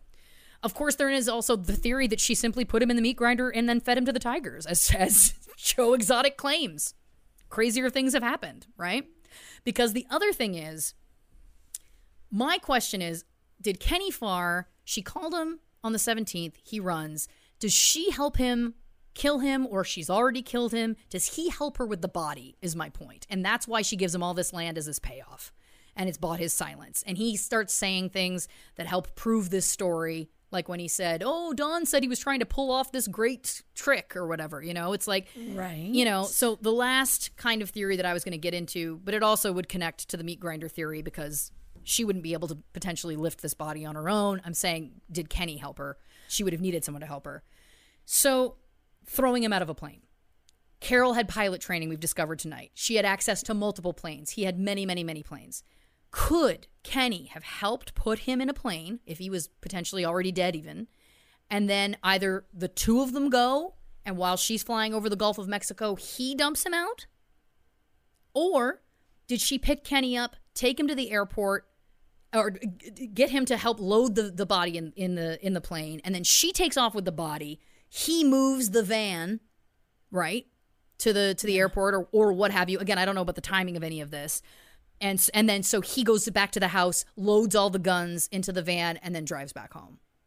So they could have been working simultaneously is one of my other theories. I don't have confirmation whether it was that she saw him at 6 o'clock in the morning on the 18th or that she spoke to him at 6 o'clock in the morning on the 18th. And again, as far as I can tell, I think it might be that they only spoke. But again, don't quote me. But if it is that they only spoke, why are we trusting her? Even if there was a call log, she could have had his cell phone and called herself from it. Yeah. She's smart enough. She's smart enough. Yeah. For sure, for sure. So, in conclusion, dear listeners, what I'm saying is, do I think she was involved in some way, whether it be big or small? I do. Christy, what say you? This seems bold, but 100%, I think she did something to get rid of him. I think Kenny helped. I mean, I just feel like, what does Kenny's ex-wife have to gain by coming forward and saying things? Because if it was proven he was violent to her. Yeah. So wouldn't you be frightened that he might, if you come forward and say something against him, that he could still retaliate against you? Absolutely. And the other, 100%. And the other thing about that, too, is that she offered this lake house theory that, by the way, doesn't really implicate Kenny at all. So if you wanted to argue, is she just doing this to get back at her ex-husband, that theory kind of has nothing to do with him. I mean, it still does because whatever. But my point being is that, like, she's offering more information like, hey, did you guys think about this? Which feels to me like it's like she may just have an active interest in trying to help. I mean, she could just be trying to screw him over, but he admits to the guns. He admits to that whole thing. He's like, yeah, I took the guns. It's like, well, what about the fact that they were illegal guns? What about the fact that you were bringing them late at night? Yeah. Like he admits to enough of it that it's like, so there is some truth to what she's saying. Right. I mean, really, the only question that I have. Yeah. Do you know the operating hours of Albertsons? Ooh, great question. Because she said she was going there at 3 a.m. My question, and also, like, can you get milk byproduct? Yeah, like, I have a lot of questions about that, but, like... It's a good question. At 3 a.m.? In 1997. I mean, now I would buy it because I think there's a lot of 24-hour grocery stores. That wouldn't be crazy. Sure. I mean, Tampa is a big city, but again, that's a great question. I don't know. And I don't know how we would even find that information. But again, it didn't feel like, from what I was reading, it didn't feel like that ever really got properly investigated. It was kind of just like this blip. It's like, wait a minute. That feels a little bit odd. Isn't it odd to go run an errand at 3 a.m.? Yes. Yeah. Right? And then she happens to have her car break down. She happens to run into her brother who happens to work for the sheriff's department.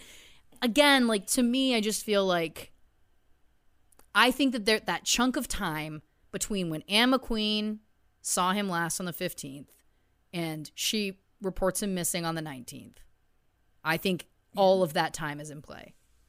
Oh, absolutely. Because I don't think anyone else saw him during that time other than Carole claiming to either have seen or heard from him on the 18th. I don't know that anyone else, from what I could see, had seen him in those days. Maybe, again, I'd have to double check the exact timing of when he saw Dale the mechanic. But my point being is, I think there's a lot of time at play. when we're banking on Carole being truthful about the 18th. If you take that off the table, there's tons and tons of time for lots of things to have happened. And of course, she's going to want to prolong it and be like, oh, I just talked to him. He's not missing. And then it was, oh, he was just here. Yeah. You know, just so that you give yourself time to to dispose of the body. Yeah. It should also be noted, too, that they talked about, like, if you give a tiger a whole turkey, it just eats it. Like, it eats it in the bones.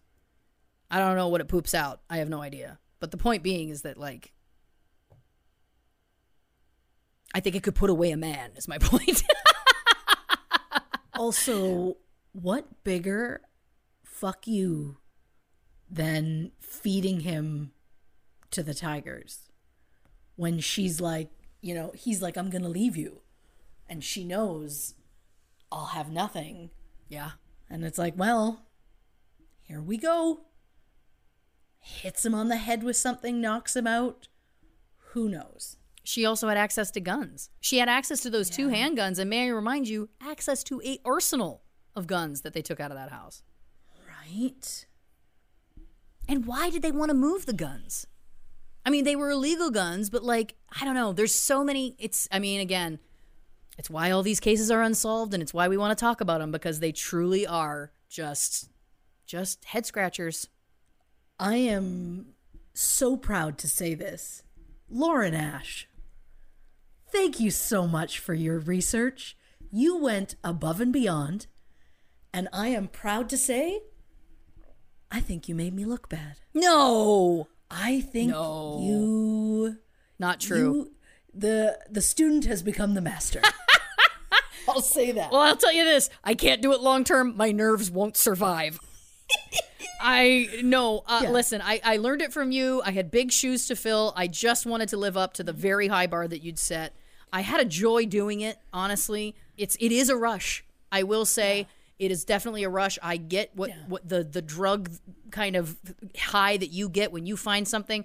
But I also got to say, dear listeners, and I know we all already know it, but I got to drive it home, having experienced it now, the level of work that this woman, Christy, goes through to bring us this podcast, having done it myself. I mean, I knew, logically, I understood. I didn't think she was lying. But having done it myself, it's a fucking lot.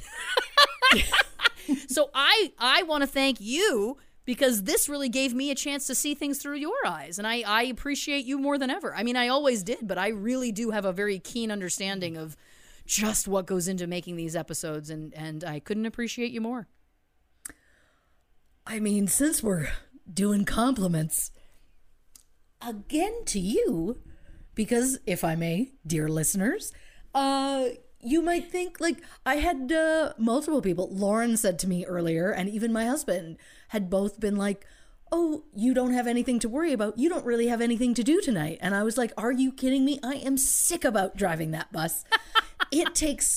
There is like a level of energy that you need to bring to certain parts. I don't feel like I hit it, but that's neither here nor there. It was my first time I'm giving myself a break. I thought you were great. But there's just like trying to steer things in the right way, trying to like seamlessly, if I may, take us out to a mid-roll and then seamlessly bringing us back in. Whereas I was just like, hi, like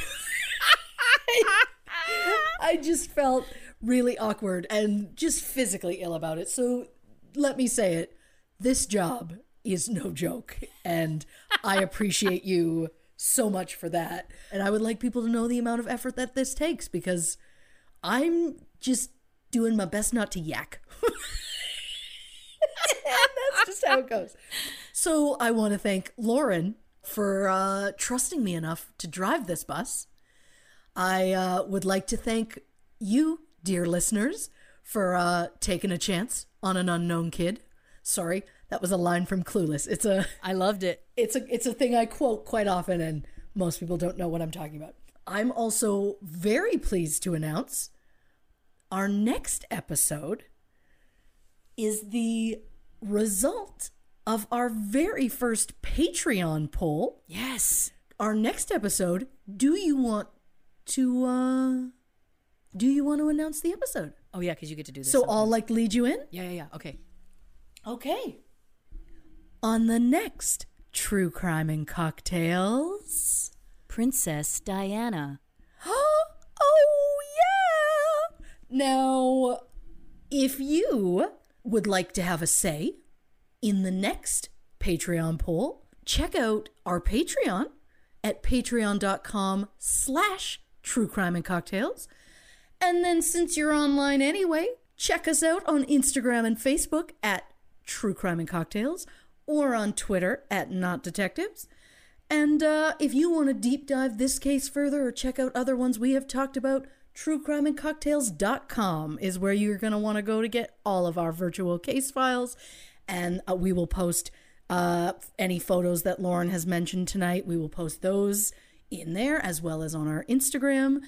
And we just want to thank you for joining us on this Freaky Friday parent trap switcheroo, whatever we're going to call it. And this has been a real joy. We've both been so nervous and very anxious about it. So be kind. And it is, I am completely jazzed to say this. Lauren, would you like to say goodnight to the people? Good night, everybody. Good night.